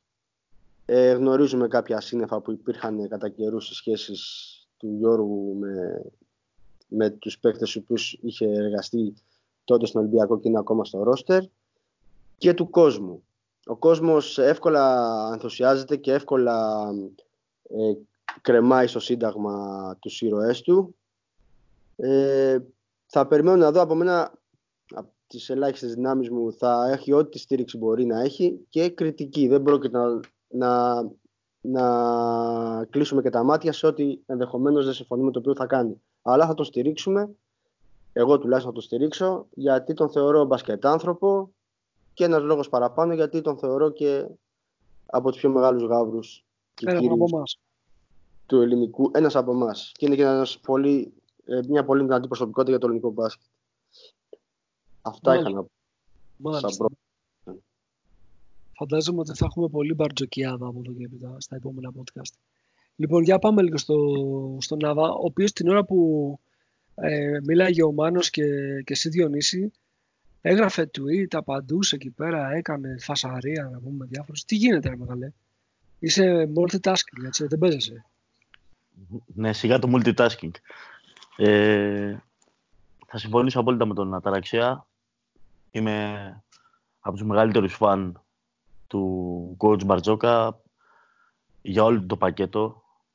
Πρώτα απ' όλα για τα όσα πρεσβεύει σαν προσωπικότητα, για το ήθος του, τις απόψεις του, το θάρρος της γνώμης του. Ένας κύριος με όλα τα γράμματα κεφαλαία. Αφήνω στο τέλος το οπαδικό. Το ότι είναι ένας από εμάς τον φέρνει ακόμα περισσότερο κοντά μας, αλλά για μένα μετράει ελάχιστα. Τον εκτιμώ απεριόριστα. Δεν θα αλλάξω σε τίποτα την κουβέντα που είχα πει σε ένα podcast που, όπως σωστά θύμισε ο Μάνος, ότι πιστεύω ότι δεν μας αξίζει στην παρούσα φάση ο coach Μπαρτζόκας. Αν ήμουν στη θέση του ή αν για κάποιο λόγο μου έστελνε ένα μήνυμα και μου έλεγε Νάβα να πάω στον Ολυμπιακό, θα του έλεγα όχι coach, μείνε μακριά. Ελπίζω να διαψευστώ. Εύχομαι να μην τον χρησιμοποιήσουν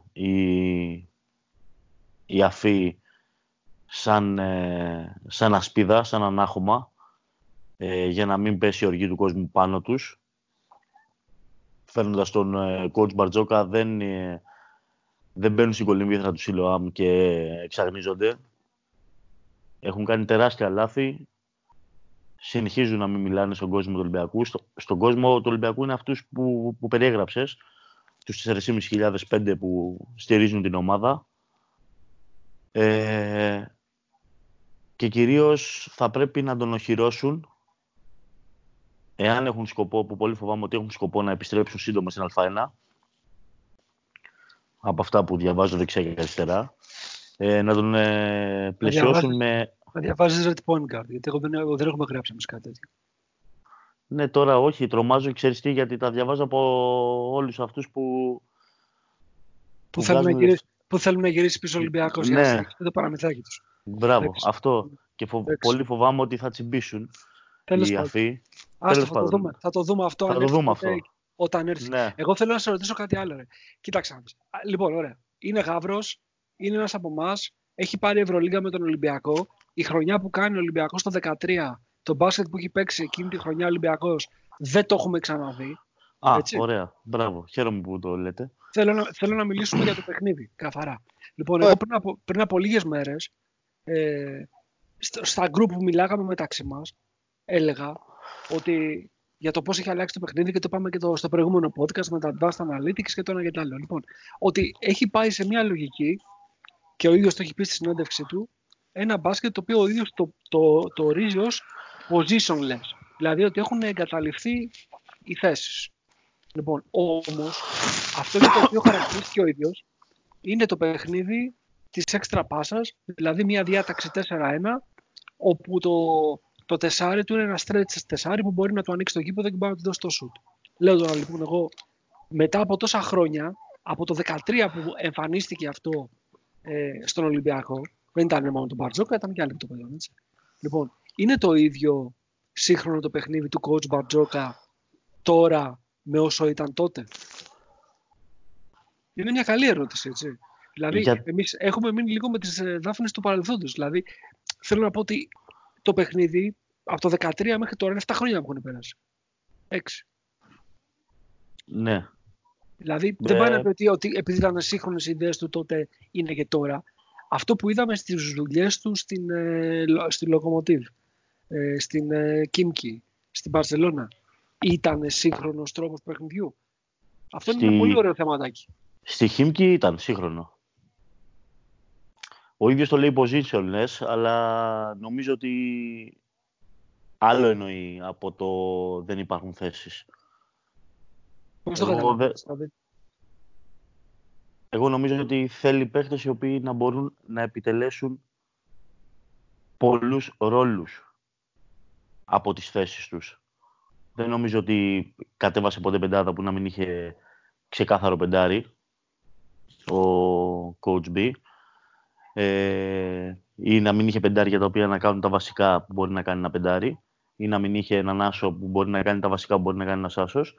Απλά αυτό που ζητούσε είναι να έχει παιδιά τα οποία θα μπορούν να κάνουν παραπάνω από έναν ρόλους, ειδικά στο επιθετικό κομμάτι, στη διάρκεια του παιχνιδιού. Με αυτό το σκεπτικό, από αυτή την ομάδα που έχει ο Ολυμπιακός αυτή τη στιγμή, πιστεύω ότι δεν θα κράταγε κανέναν.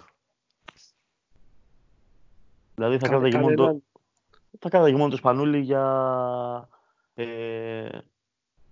από άποψη mentality. Και σαν closer. Δεν θα κράταγε κανέναν. Πιστεύεις ότι το Μπόλ θα κράταγε? Δεν θα ήταν η πρώτη επιλογή. Άσχετο αυτό, ρε παιδί μου, αλλά γιατί δεν θα τον κράταγε τον Μπόλ? Δηλαδή, νομίζω ότι ταιριάζει σε αυτό το οποίο παίζει. Εντάξει, εγώ πιστεύω ότι δεν ταιριάζει σε αυτό το οποίο παίζει. Τώρα, αν έρχεται από τον πάγκο να αλλάζει ένα τριάρι που θα μπορούσε να κάνει πολλά παραπάνω πράγματα, ναι, θα τον είχε. Αλλά μπορεί να κάνει πολλά ο Πολ, δεν μπορεί να κάνει πολλά ο Πολ. Πάντως ούτε τα τριάρια που είχε στην Κίμκι ήταν αυτό που έχει στο μυαλό σου, δηλαδή ο παίκτης ο οποίος βάζει κάτω την μπάλα και κάνει πράγματα, ας πούμε, στο παρκέ. Εντάξει, ο Χάνεκατ τα κάνει. Προσχωρημένος. Ο Χάνεκατ ήταν κάτι ανάμεσα σε 3 και 4. Ήταν σαν Taylor. Όχι, δεν είναι 4, εντάξει, όχι. Ήταν Taylor. Ο Taylor μου κάνει κάτι πιο πολύ ανάμεσα σε 2 και 3 εμένα, αλλά τέλος πάντων. Τι μου κάνει εμένα, γιατί τέλος πάντων είναι άλλο κουβέντα. Δεν ήταν πάντως παίκτης Σούγκερ. Ήταν παίκτης ο οποίος έπαιρνε 2 θέσεις. Αυτό ήταν. Ο Πολ δεν μπορεί να παίξει 2 θέσεις. Παίζει 2 και 3, θεωρητικά. Ρε παιδιά, θεωρητικά.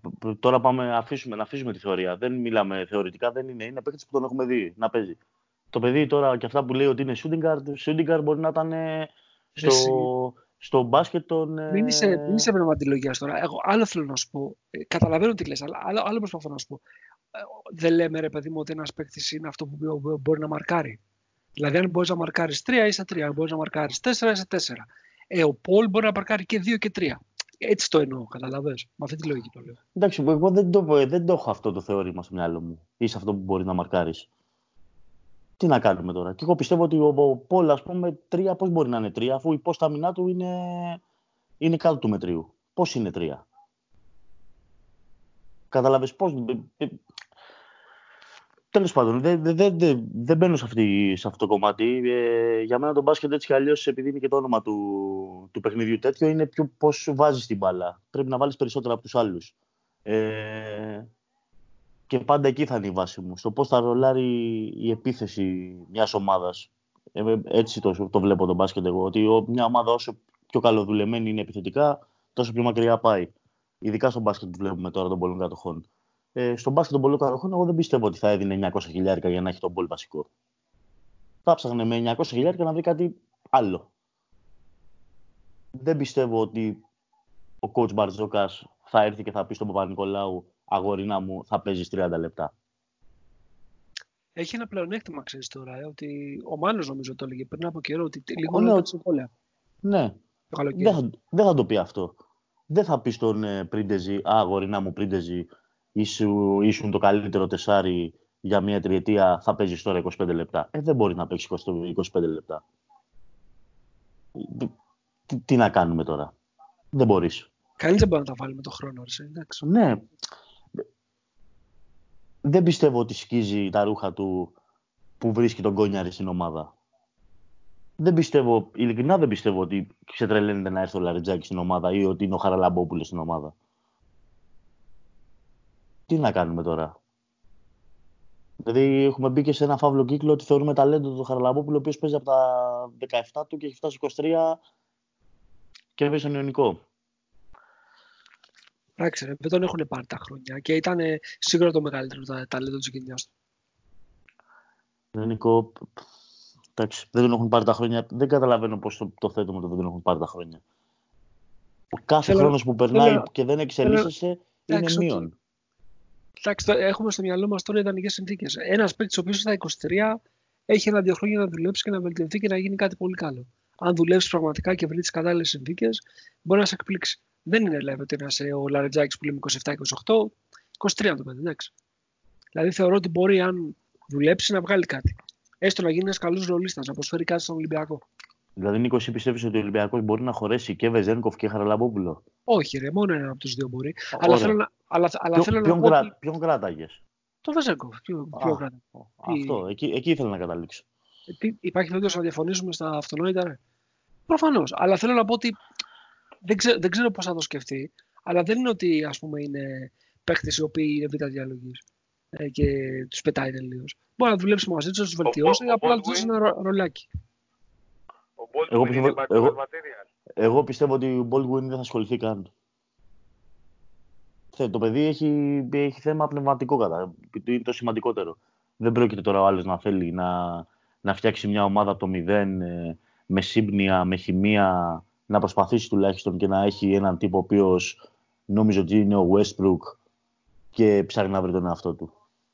Τι να κάνουμε. Έχει ένα πλεονέκτημα βέβαια αυτό, στο οποίο θα πρέπει να το βρει σε άλλους παίκτες γκάρ που θα ψωνίσει. Ότι είναι two-way και είναι ο μόνος που είναι two-way. Σε αυτό two-way, πώς το εννοείς το two-way, Νικό? Δηλαδή επιθετικά τι σου δίνει επιθετικά ο Baldwin? Μπορεί να σου δώσει 2 πραγματάκια στην άμυνα και 2 στην επίθεση. Μπορεί να στα δώσει.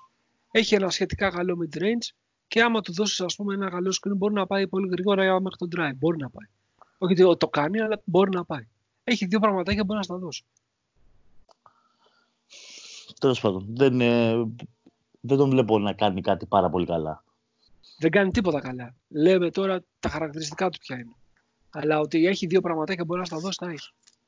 Σε αντίθεση π.χ. με τον Τζέρι, ο οποίος είναι μια περίπτωση παίκτη, ο οποίος μπορεί να σου δώσει στην καλή του μέρα ένα 8 στην άμυνα και στην καλή του μέρα στην επίθεση μπορεί να σου δώσει 4-5. Δηλαδή, όσο εκεί μπορεί να πάει. Είναι μονοδιάστατος. Αυτό εννοώ. Ρε παιδιά, το Τζέρι είναι κακός που τον κρίνουμε έτσι. Δηλαδή το παιδί ήρθε για να κάνει 5 λεπτά και 7 λεπτά και του δώσαμε 25 λεπτά και να διαχειρίζεται και να έχει ένα usage 20%. Ρε φιλότιμος είναι ούτε στη Ζεντεβίτα δεν έχει. Και κάνει από όλους τους γκάρτ φέτος, δεν το συζητάμε.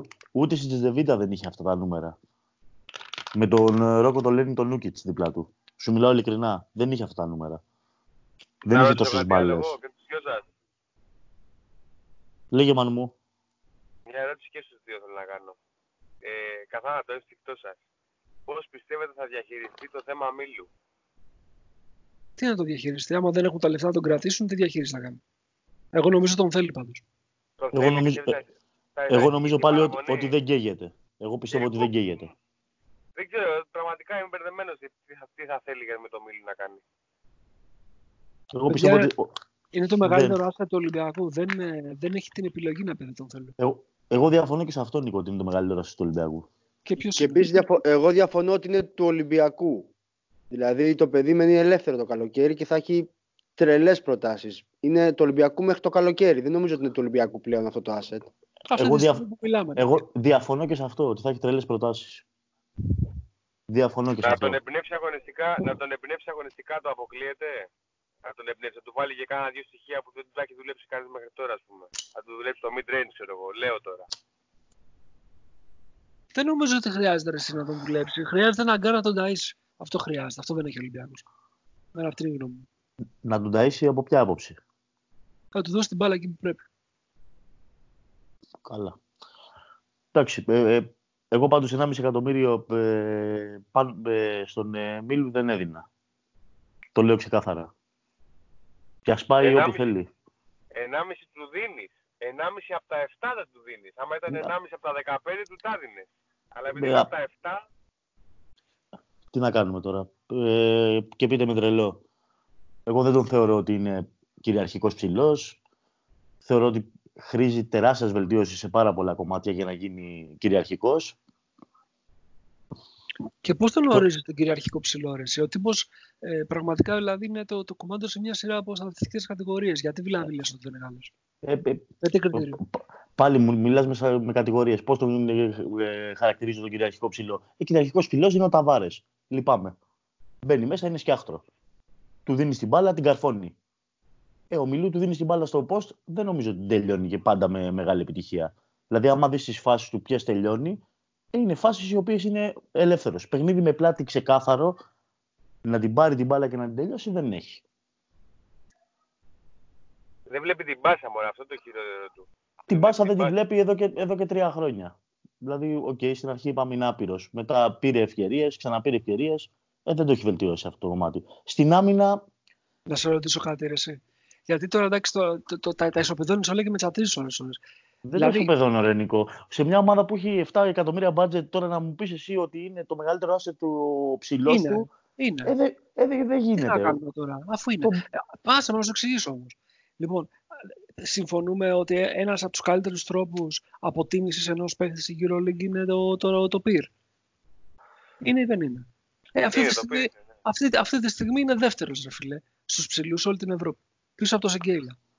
Νικό, αν είμαστε στο ίδιο budget, το 1,5 εκατομμύριο στο Μίλου, καλύτερα να πάει 7 και 8 ή 6 και 9 σε 2 παιδιά αθλητικά από το Bronx, ωραία, που να τους τη δίνεις για να την πιάνουν από το κοτσάνι. Δεν με νοιάζει, αλλά να μην τολμάει κανείς να κανασουλατσάρει. Ο Μίλου είναι καλός, χρυσός, αλλά μπορεί να είναι πολύ μεταξωτό εσώρουχο για το δικό μας γλουτό. Πρώτα απ' όλα, δεν διαφωνώ για το αν έχουμε αυτό το πορτοφόλι, αν το 1,5 χωράει στην ομάδα για το Μίλου ή οποιοδήποτε Μίλου. Δεν συζητάω αυτό. Απαντάω στον Νάβα, ο οποίος λέει ότι δεν είναι καλός και μου λέει δεν είναι κυριαρχικός ψηλός. Δεν είναι. Ότι είναι αυτή τη στιγμή το δεύτερος καλύτερος αξιολόγηση. Δηλαδή... Και εμένα πάντως η αίσθηση που είναι ότι όταν παίζει ο Μίλου δεν είναι ότι του ακουμπάω την μπάλα και την τελείωσε, και δεν είναι ότι άμα του έρθει προς το μέρος του επιτιθέμενος τον έχει καταπιεί. Που αυτό για μένα είναι διαισθητικά ο κυριαρχικός ψηλός. Δεν είναι αυτό. Γράφει καλά νούμερα, είναι πολύ καλός, ναι, αλλά αυτό που λέμε ότι πω μαλάκα έχει αυτό το ψηλό εκείνη η ομάδα, δεν το νιώθω για το Μίλου για μας. Ρε Νίκο, sorry γιατί ήμασταν μέσα στο γήπεδο μαζί. Με τη Μακάμπη ο Ταρίκο Μπλακ τον έχει βάλει μέσα στις μπασκέτες. Ποιος είναι κυριαρχικός ψηλός?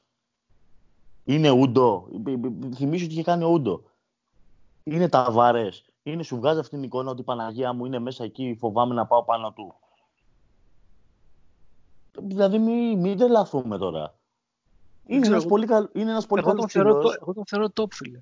Είναι μισό κλικ πιο κάτω από αυτά που περιγράφει ο Νάβα. Δεν έχει φτάσει αυτό το επίπεδο. Από την άλλη, Νάβα, το παιδί πόσο είναι, 24-25. Από εδώ και πέρα θα δείξει. Ρε παιδιά, ψηλοί από τα 25 και μετά δείχνουν. Ρε παιδιά, ωραία. Φτάνουν το πικ τους. Μαζί σας, να το δείξει το παιδί. Αλλά αυτή τη στιγμή, όταν έχεις τόσο μικρό budget, δεν γίνεται να το δώσεις αυτό στον Μιλού. Επειδή θα το δείξει. Γιατί δεν θα έχεις λεφτά να το δώσεις ένα κοντό. Ο κοντός λείπει από τον Ολυμπιακό. Πολλά λείπουν από τον Ολυμπιακό. Οι κοντοί ορίζουν το ευρωπαϊκό μπάσκετ. Μετά όμως, άμα τα δώσεις το κοντό και σου λείπει ο ψηλός, τι κάνεις? Ρε παιδιά, τώρα ένας ψηλός θα βρεθεί. Sorry που σας το λέω, αλλά ένας ψηλός θα βρεθεί. Οι κοντοί ορίζουν το μπάσκετ πιο πολύ από ότι οι ψηλοί. Καλός ή κακός. Και για να κάνεις τα βασικά, βρίσκεις ψηλό να σου κάνει τα βασικά ή το rebound, τον ιαλοκαθαρισμό και να παίζει ένα pick and roll ή οτιδήποτε. Ο Τζεκίρι, ας πούμε, πόσο χειρότερος είναι από τον Μιλού φέτος? Πόσο χειρότερος είναι? Όχι ρε, κατάλαβες. Ρε, σου λέω ότι σε μια ομάδα στα πλαίσια τα οικονομικά τα δικά μας, τι μπορούμε να σηκώσουμε? Μπορεί να πληρώσει το Τζεκίρι στο 1 τρίτο του Μίλου και να πάρει σχεδόν τα ίδια νούμερα. Αυτό εννοείς? Αυτό εννοώ. Ναι. Τι να κάνουμε τώρα? Δηλαδή δεν είναι ότι ο Μιλού σου βγάζει 20 πόντους στο μάτς, 15 rebound, 4 τάπες, 3 assist. Συγγνώμη. Δεν έχει τέτοια νούμερα. Απλά εγώ διαφωνώ με αυτό που είπε ο Αταράξ και βιολογικά να το πάρεις, οι ψηλοί είναι λιγότεροι, και πόσο μάλλον οι καλοί ψηλοί, λιγότεροι από τους κοντούς. Οι κοντοί είναι άπειροι. Κοντό, άμα ψάξεις, θα βρεις. Καλά, εμείς ψάχνουμε να βρούμε μία 7 ετία, ψάχνουμε να βρούμε κοντό. Άλλο αυτό. Μπορεί να μην μπορούμε να το πληρώσουμε τον κοντό που θέλουμε, αλλά οι ψηλοί πραγματικά είναι λιγότεροι αριθμητικά σε παγκόσμιο επίπεδο από τους. Γι' αυτό και βαφτίστηκαν αναγκαστικά κάποιοι μη ψηλοί center, undersized. Γιατί δεν υπήρχαν πραγματικοί ψηλοί, δεν υπήρχαν πραγματικά καλοί ψηλοί. Κοντή είναι γεμάτο, όπου και να πας έχει κοντούς. Διαφωνώ. Πραγματικά καλοί κοντοί είναι που κάνουν τη διαφορά και αυτοί είναι πραγματικά λίγοι. Την κάνουνε, δεν σου λέω δεν την κάνουνε. Πραγματικά καλός κοντός κάνει τη διαφορά και αυτός είναι δισεύρετος. Δισεύρετος είναι ο κοντός. Ο πραγματικά καλός, όχι ο κοντός.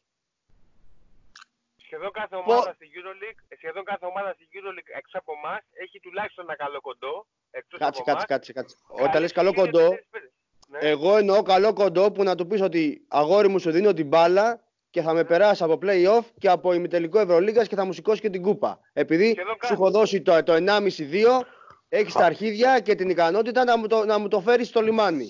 Αυτοί πόσοι είναι, 6-7. Αυτούς πρέπει να φέρεις. Η top. Είναι. Όχι, δεν υπάρχει ψηλός που θα του πεις θα σου δώσω την μπάλα και θα μου φέρεις. Εννοώ ψηλός είναι λιγότερο σημαντικό για αυτό το πράγμα που σου περιγράφω. Παιδιά, φέρτε το Σπανούλη στα 28 του 29 του και θα σου κάνει τώρα και τον Ντόρσεϊ top center. Να παίρνει $1 εκατομμύριο. Δεν υπάρχουν. Ελάτε τώρα. Παιδιά, έτσι εύκολα δεν υπάρχουν. Σπανούλης δεν ξέρω να βγαίνει, αλλά αυτό είναι η νοοτροπία. Αυτή είναι η πραγματικότητα, αυτό είναι το παιχνίδι. Δηλαδή, εδώ και 15 χρόνια δεν πήρε ομάδα Ευρωλίγκα με ηγέτη ψηλό. Όλες είχαν ηγέτη ένα κοντό. Η Φενέρ πήρε με τον Ούντο. Καλά, με τον Μπογκδάνοβιτς το πήρε. Στα όρια του... Εγώ δεν το θυμάμαι να κάνει τρελό Final Four. Εντάξει, έκανε τρομερή regular, αλλά Final Four δεν έκανε τη διαφορά. Του τελικό ήταν ο κορυφαίος. Εντάξει, παιδιά, ναι. Παιδιά, τώρα τι να λέμε τώρα. Ο Μπογκδάνοβιτς έχει... Αν δεν έχεις κοντούς, δεν μπορείς να πας τώρα. Εδώ βλέπω τον Λάρκιν έχει κάνει μάγκα τον Σαβλή. Παίζει με το Σίγκλε των 5. Εντάξει, οι κοντοί κάνουν διαφορά. Ωραία, να σου πω ένα παράδειγμα. Δηλαδή το 1,5 ρε Σιμάνο, το 1,5 δεν το δίνεις στο Μιλουτίνοφ. Το δίνεις στο νέο, σε εισαγωγικά Λάρκιν. Πώς να σου το πω. Ακριβώς αυτό. Ο Παναθηναϊκός που το δίνει στον Καλάθι και δεν έχει ψηλό, δεν υποφέρει όμως. Ο Παναθηναϊκός δίνει 2,5 πόσα δίνει στα 10 και αυτός δίνει τεράστιο, πληρώνει μεγάλη υπεραξία για τον Καλάθι. Άλλο αυτό. Και δεν έχει ψηλό όμως. Δηλαδή δεν του περισσεύει μετά να πάρει... Ναι, είναι έκτος όμως. Είναι έκτος στην Ευρωλίγκα. Άμα τα έδινε ανάποδα, να έδινε το 2,4 σε ψηλό και το 500 στον κοντό, θα ήταν πιο κάτω και από εμάς. Μανώ. Διαφωνώ λίγο, παιδί. Εντάξει, okay, ναι. Λάθος ψηλούς έχει ο Παναθηναϊκός. Έχει τους ψηλούς που του περίσσεψαν να ψωνίσει. Τόσο θα του περίσσεψαν, τόσο και αυτούς πήρε. Ρε φίλε, δίνει 2,5 στον Καλάθι και 2 στον Φριντέτ. Ορίστε, 2 πρωτοκλασσάτικο στον Παναθηναϊκό, ακόμα χάει στο rebound ο Παναθηναϊκός. Τέλος πάντων, παιδιά, δεν οδηγεί πουθενά αυτή η κουβέντα. Είναι διαφορετική η οπτική. Δεν έχει νόημα. Πλησιάζει όμως, Νικό, πλησιάζει το καλοκαίρι. Το συμβόλαιο του Μίλου τελειώνει. Ο Σπανούλης δεν ξέρουμε αν θα ανανεώσει. Και εκεί θα κρυφτεί το μοίρασμα που θα πάει. Καλά, ευτυχώς έχουμε τον coach, αυτό τον πει, ας πούμε και... Όλα θα κρυθούν, παιδιά, από τους διαθέσιμους πόρους. Ο κάθε coach μπορεί να διαθέσει όσα του δώσουν. Δεν μπορεί να διαθέσει περισσότερα. Δεν είναι μόνο τα λεφτά, ρε εσύ, Νίκο. Δεν είναι ούτε καν κυρίως τα λεφτά. Σίγουρα, παιδιά, δεν θα φέρει 2 σερί σεζόν 4 small forward. Δεν θα το κάνει αυτό. Σίγουρα δεν θα το κάνει αυτό. Είναι το μόνο σίγουρο. Θα τον δούμε και αυτόν τι θα κάνει. Λοιπόν, τέλος πάντων, νομίζω ότι επιστρέφουμε λίγο σε λογικές Ολυμπιακού κυριαρχικού που του χρειάζονται μόνο 1-2 κινήσεις για να ξαναγίνει ομάδα. Όχι, ρε, που θα έχει την ικανότητα να διεκδικήσει. Ενώ η πραγματικότητα είναι ότι αυτό το οποίο συζητάγαμε και με την έλευση του Μπλατ, ότι χρειάζεται να γίνει ένα rebuild. Τώρα το rebuild έχουμε μεταθέσει το ρόλο από τον Πλάτ, ο οποίος απέτυχε σε αυτό, στον Μπαρτζόκα. Και το ζήτημά μας είναι αν ο Μπαρτζόκας μπορεί να κάνει ένα πραγματικό rebuild και να φτιάξει κάτι καινούριο. Πρώτα απ' όλα με τους πόρους θα του διαθέσουν και δεύτερον με τις ιδέες του. Αυτό είναι όλο. Εγώ είμαι πάρα πολύ αισιόδοξος ότι ο άνθρωπος αυτός έχει το skill να επιτύχει στον ρόλο αυτό, αλλά όπως και εσύ είπες και εσύ Διονύση, είμαι αρκετά επιφυλακτικός στον τρόπο με τον οποίο θα τον υποστηρίξει ο οργανισμός. Και δεν αναφέρομαι μόνο στη διοίκηση, για την οποία όλοι εσείς έχετε αρνητική, ας πούμε, άποψη λόγω των όσων έχουν γίνει το τελευταίο 1,5 χρόνο, όσο για το γενικότερο κλίμα. Δηλαδή πιστεύω ότι... Ποιος? Εσύ. Ποιος μιλάει, δεν κατάλαβα. Ο Διονύσης μιλάει και σου λέει ότι η προκαλή δεν είναι το τελευταίο 1,5 χρόνο, αλλά στο αφήσουμε. Ρε παιδί μου, πόσο θες να είναι, πες μου. Τέλος πάντων, ξέρεις την άποψή μου, δεν θέλω τώρα. Το ξέρω, αυτό δεν ακριβώς. Δηλαδή, αυτό που θέλω να πω είναι ότι δεν αρκεί μόνο η διοίκηση να τον στηρίξει. Δεν αρκεί αυτό. Έτσι. Δηλαδή, δεν είμαστε στις εποχές που έλεγες ότι εντάξει, ξέρω εγώ, θα πάρει τα 20 εκατομμύρια και θα βγει έξω και θα φτιάξει μια ομάδα με οποιοδήποτε τρόπο. Δεν αρκεί αυτό. Έτσι. Τα χρήματα δεν αρκούν. Είναι για άλλα πράγματα. Και εκεί πέρα έχω ένα μεγάλο ερωτηματικό. Λοιπόν, θα δούμε τι θα γίνει. Φαντάζομαι ότι τις επόμενες ώρες θα το ανακοινώσουν. Το οποίο θα είναι και η αρχή όλων αυτών. Ποιος κάνει φασάρια, ρε? Τώρα αρχίσατε όλοι να τρίβεστε στο τέλος. Λοιπόν, θα τον ανακοινώσει και από εκεί και έπειτα φαντάζομαι ότι θα υποχρεωθούν έστω και με την ανακοίνωση αυτή να βγουν έστω και για λίγο μπροστά και να πούνε δύο πράγματα. Το ελπίζω δηλαδή. Αν δεν βγουν και τώρα, τι να πω. Λοιπόν, εγώ θα κοιτάξω να αναρρώσω, επειδή αυτή τη στιγμή είμαι και έτσι λίγο άρρωστος, και την Κυριακή θα πάω να του κάνω έστω και μόνος μου ανάποδο πάρκινγκ, αντίστροφο πάρκινγκ. Λοιπόν, θα έρθει ο άνθρωπος στην προπόνηση και θα είναι ένας τρελός, θα του πει Γιώργο, αγαπάμε, σε στηρίζουμε, προχώρα. Γιώργο, προχώρα, άλλαξε τα όλα. Νέος Αντρέα.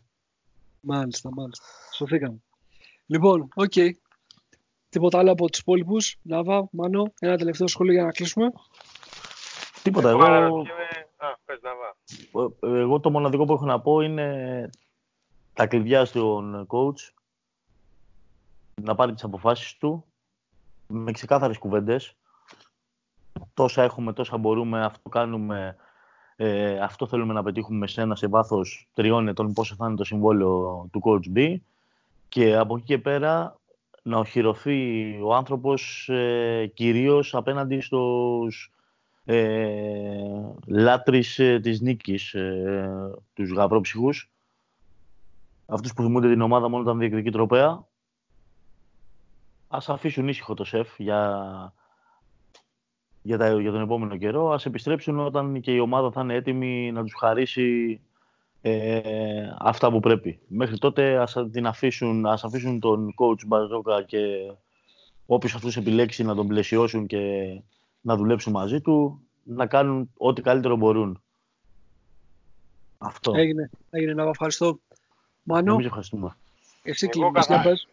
Καθαρά λογιστικά αναρωτιέμαι εάν το μηνιάτικο του Ριτ και το μηνιάτικο του Ρότσεστη και του Τσέρι, αυτό το που θα περίσσευε για την υπόλοιπη χρονιά, επαρκούν για να γίνει καμιά καλή έκπληξη από Κίνα. Μόνο αυτό σκεφτόμαι τώρα. Δηλαδή αν το μηνιάτικο του Τσέρι και του Ρότσεστη αρκούν για το υπόλοιπο 5μηνο, 3μηνο, 4μηνο, να φέρουν κάτι καλό από Κίνα. Κάτι ποιοτικό. Και στο κοντό και στο ψηλό. Δεν νομίζω ρε, ότι υπάρχουν καλοί παίκτες ελεύθεροι αυτή τη στιγμή. Δηλαδή, ας μην είμαστε τώρα εθεροβάμονες. Δηλαδή, είναι πολύ δύσκολο αυτή τη στιγμή να βρούμε κάτι τέτοιο. Εγώ νομίζω ότι πιο πολύ θα κοιτάξει να κάνει επιλογές που θα του δώσουν τα βασικά που λείπουν. Και δηλαδή, πιστεύω πιο πολύ θα πάει σε λογική βετεράνων παρά σε λογική παικτών που θα κρατήσει και του χρόνου. Δεν έχει τη δυνατότητα της καλύτερης να βρει στην αγορά τέτοια πράγματα. Και εγώ θα συμφωνούσα. Για βετεράνους, άμα είναι θα κάτι και το Ρότσεστη. Όχι, ας γίνει κάτι, γίνει η σωστή επιλογή το καλοκαίρι τώρα. Δεν είναι ανάγκη να πάρει. Αν πάρεις έναν καλό παίχτη, δεν θα σου πει θέλω 1,5 χρόνο.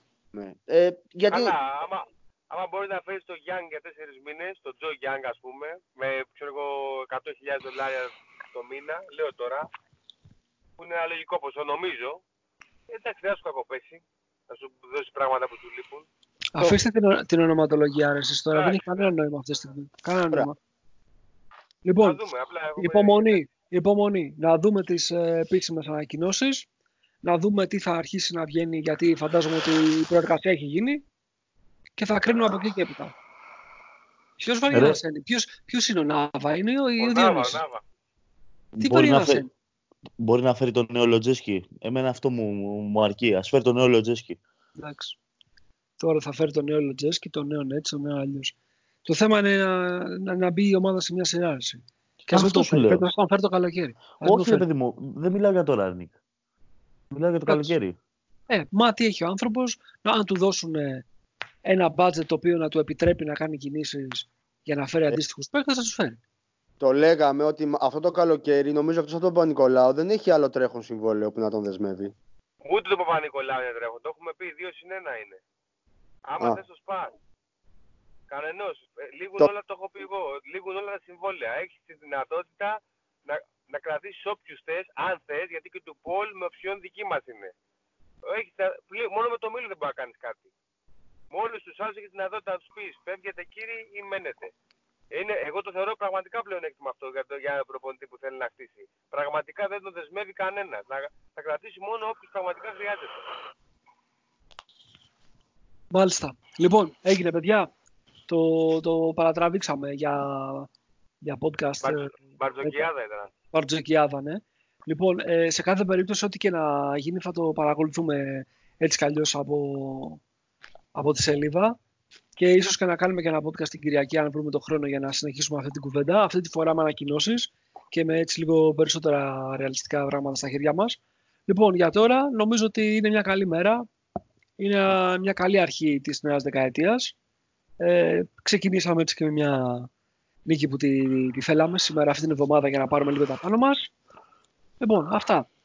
Για όσους έμειναν μέχρι τώρα να ακούσουν την εκπομπή τους, ευχαριστούμε πάρα πολύ και θα τα πούμε τις επόμενες μέρες μέσα από τη σελίδα, από τα κείμενά μας και από τα επόμενα podcast. Ευχαριστούμε πολύ και καλή συνέχεια.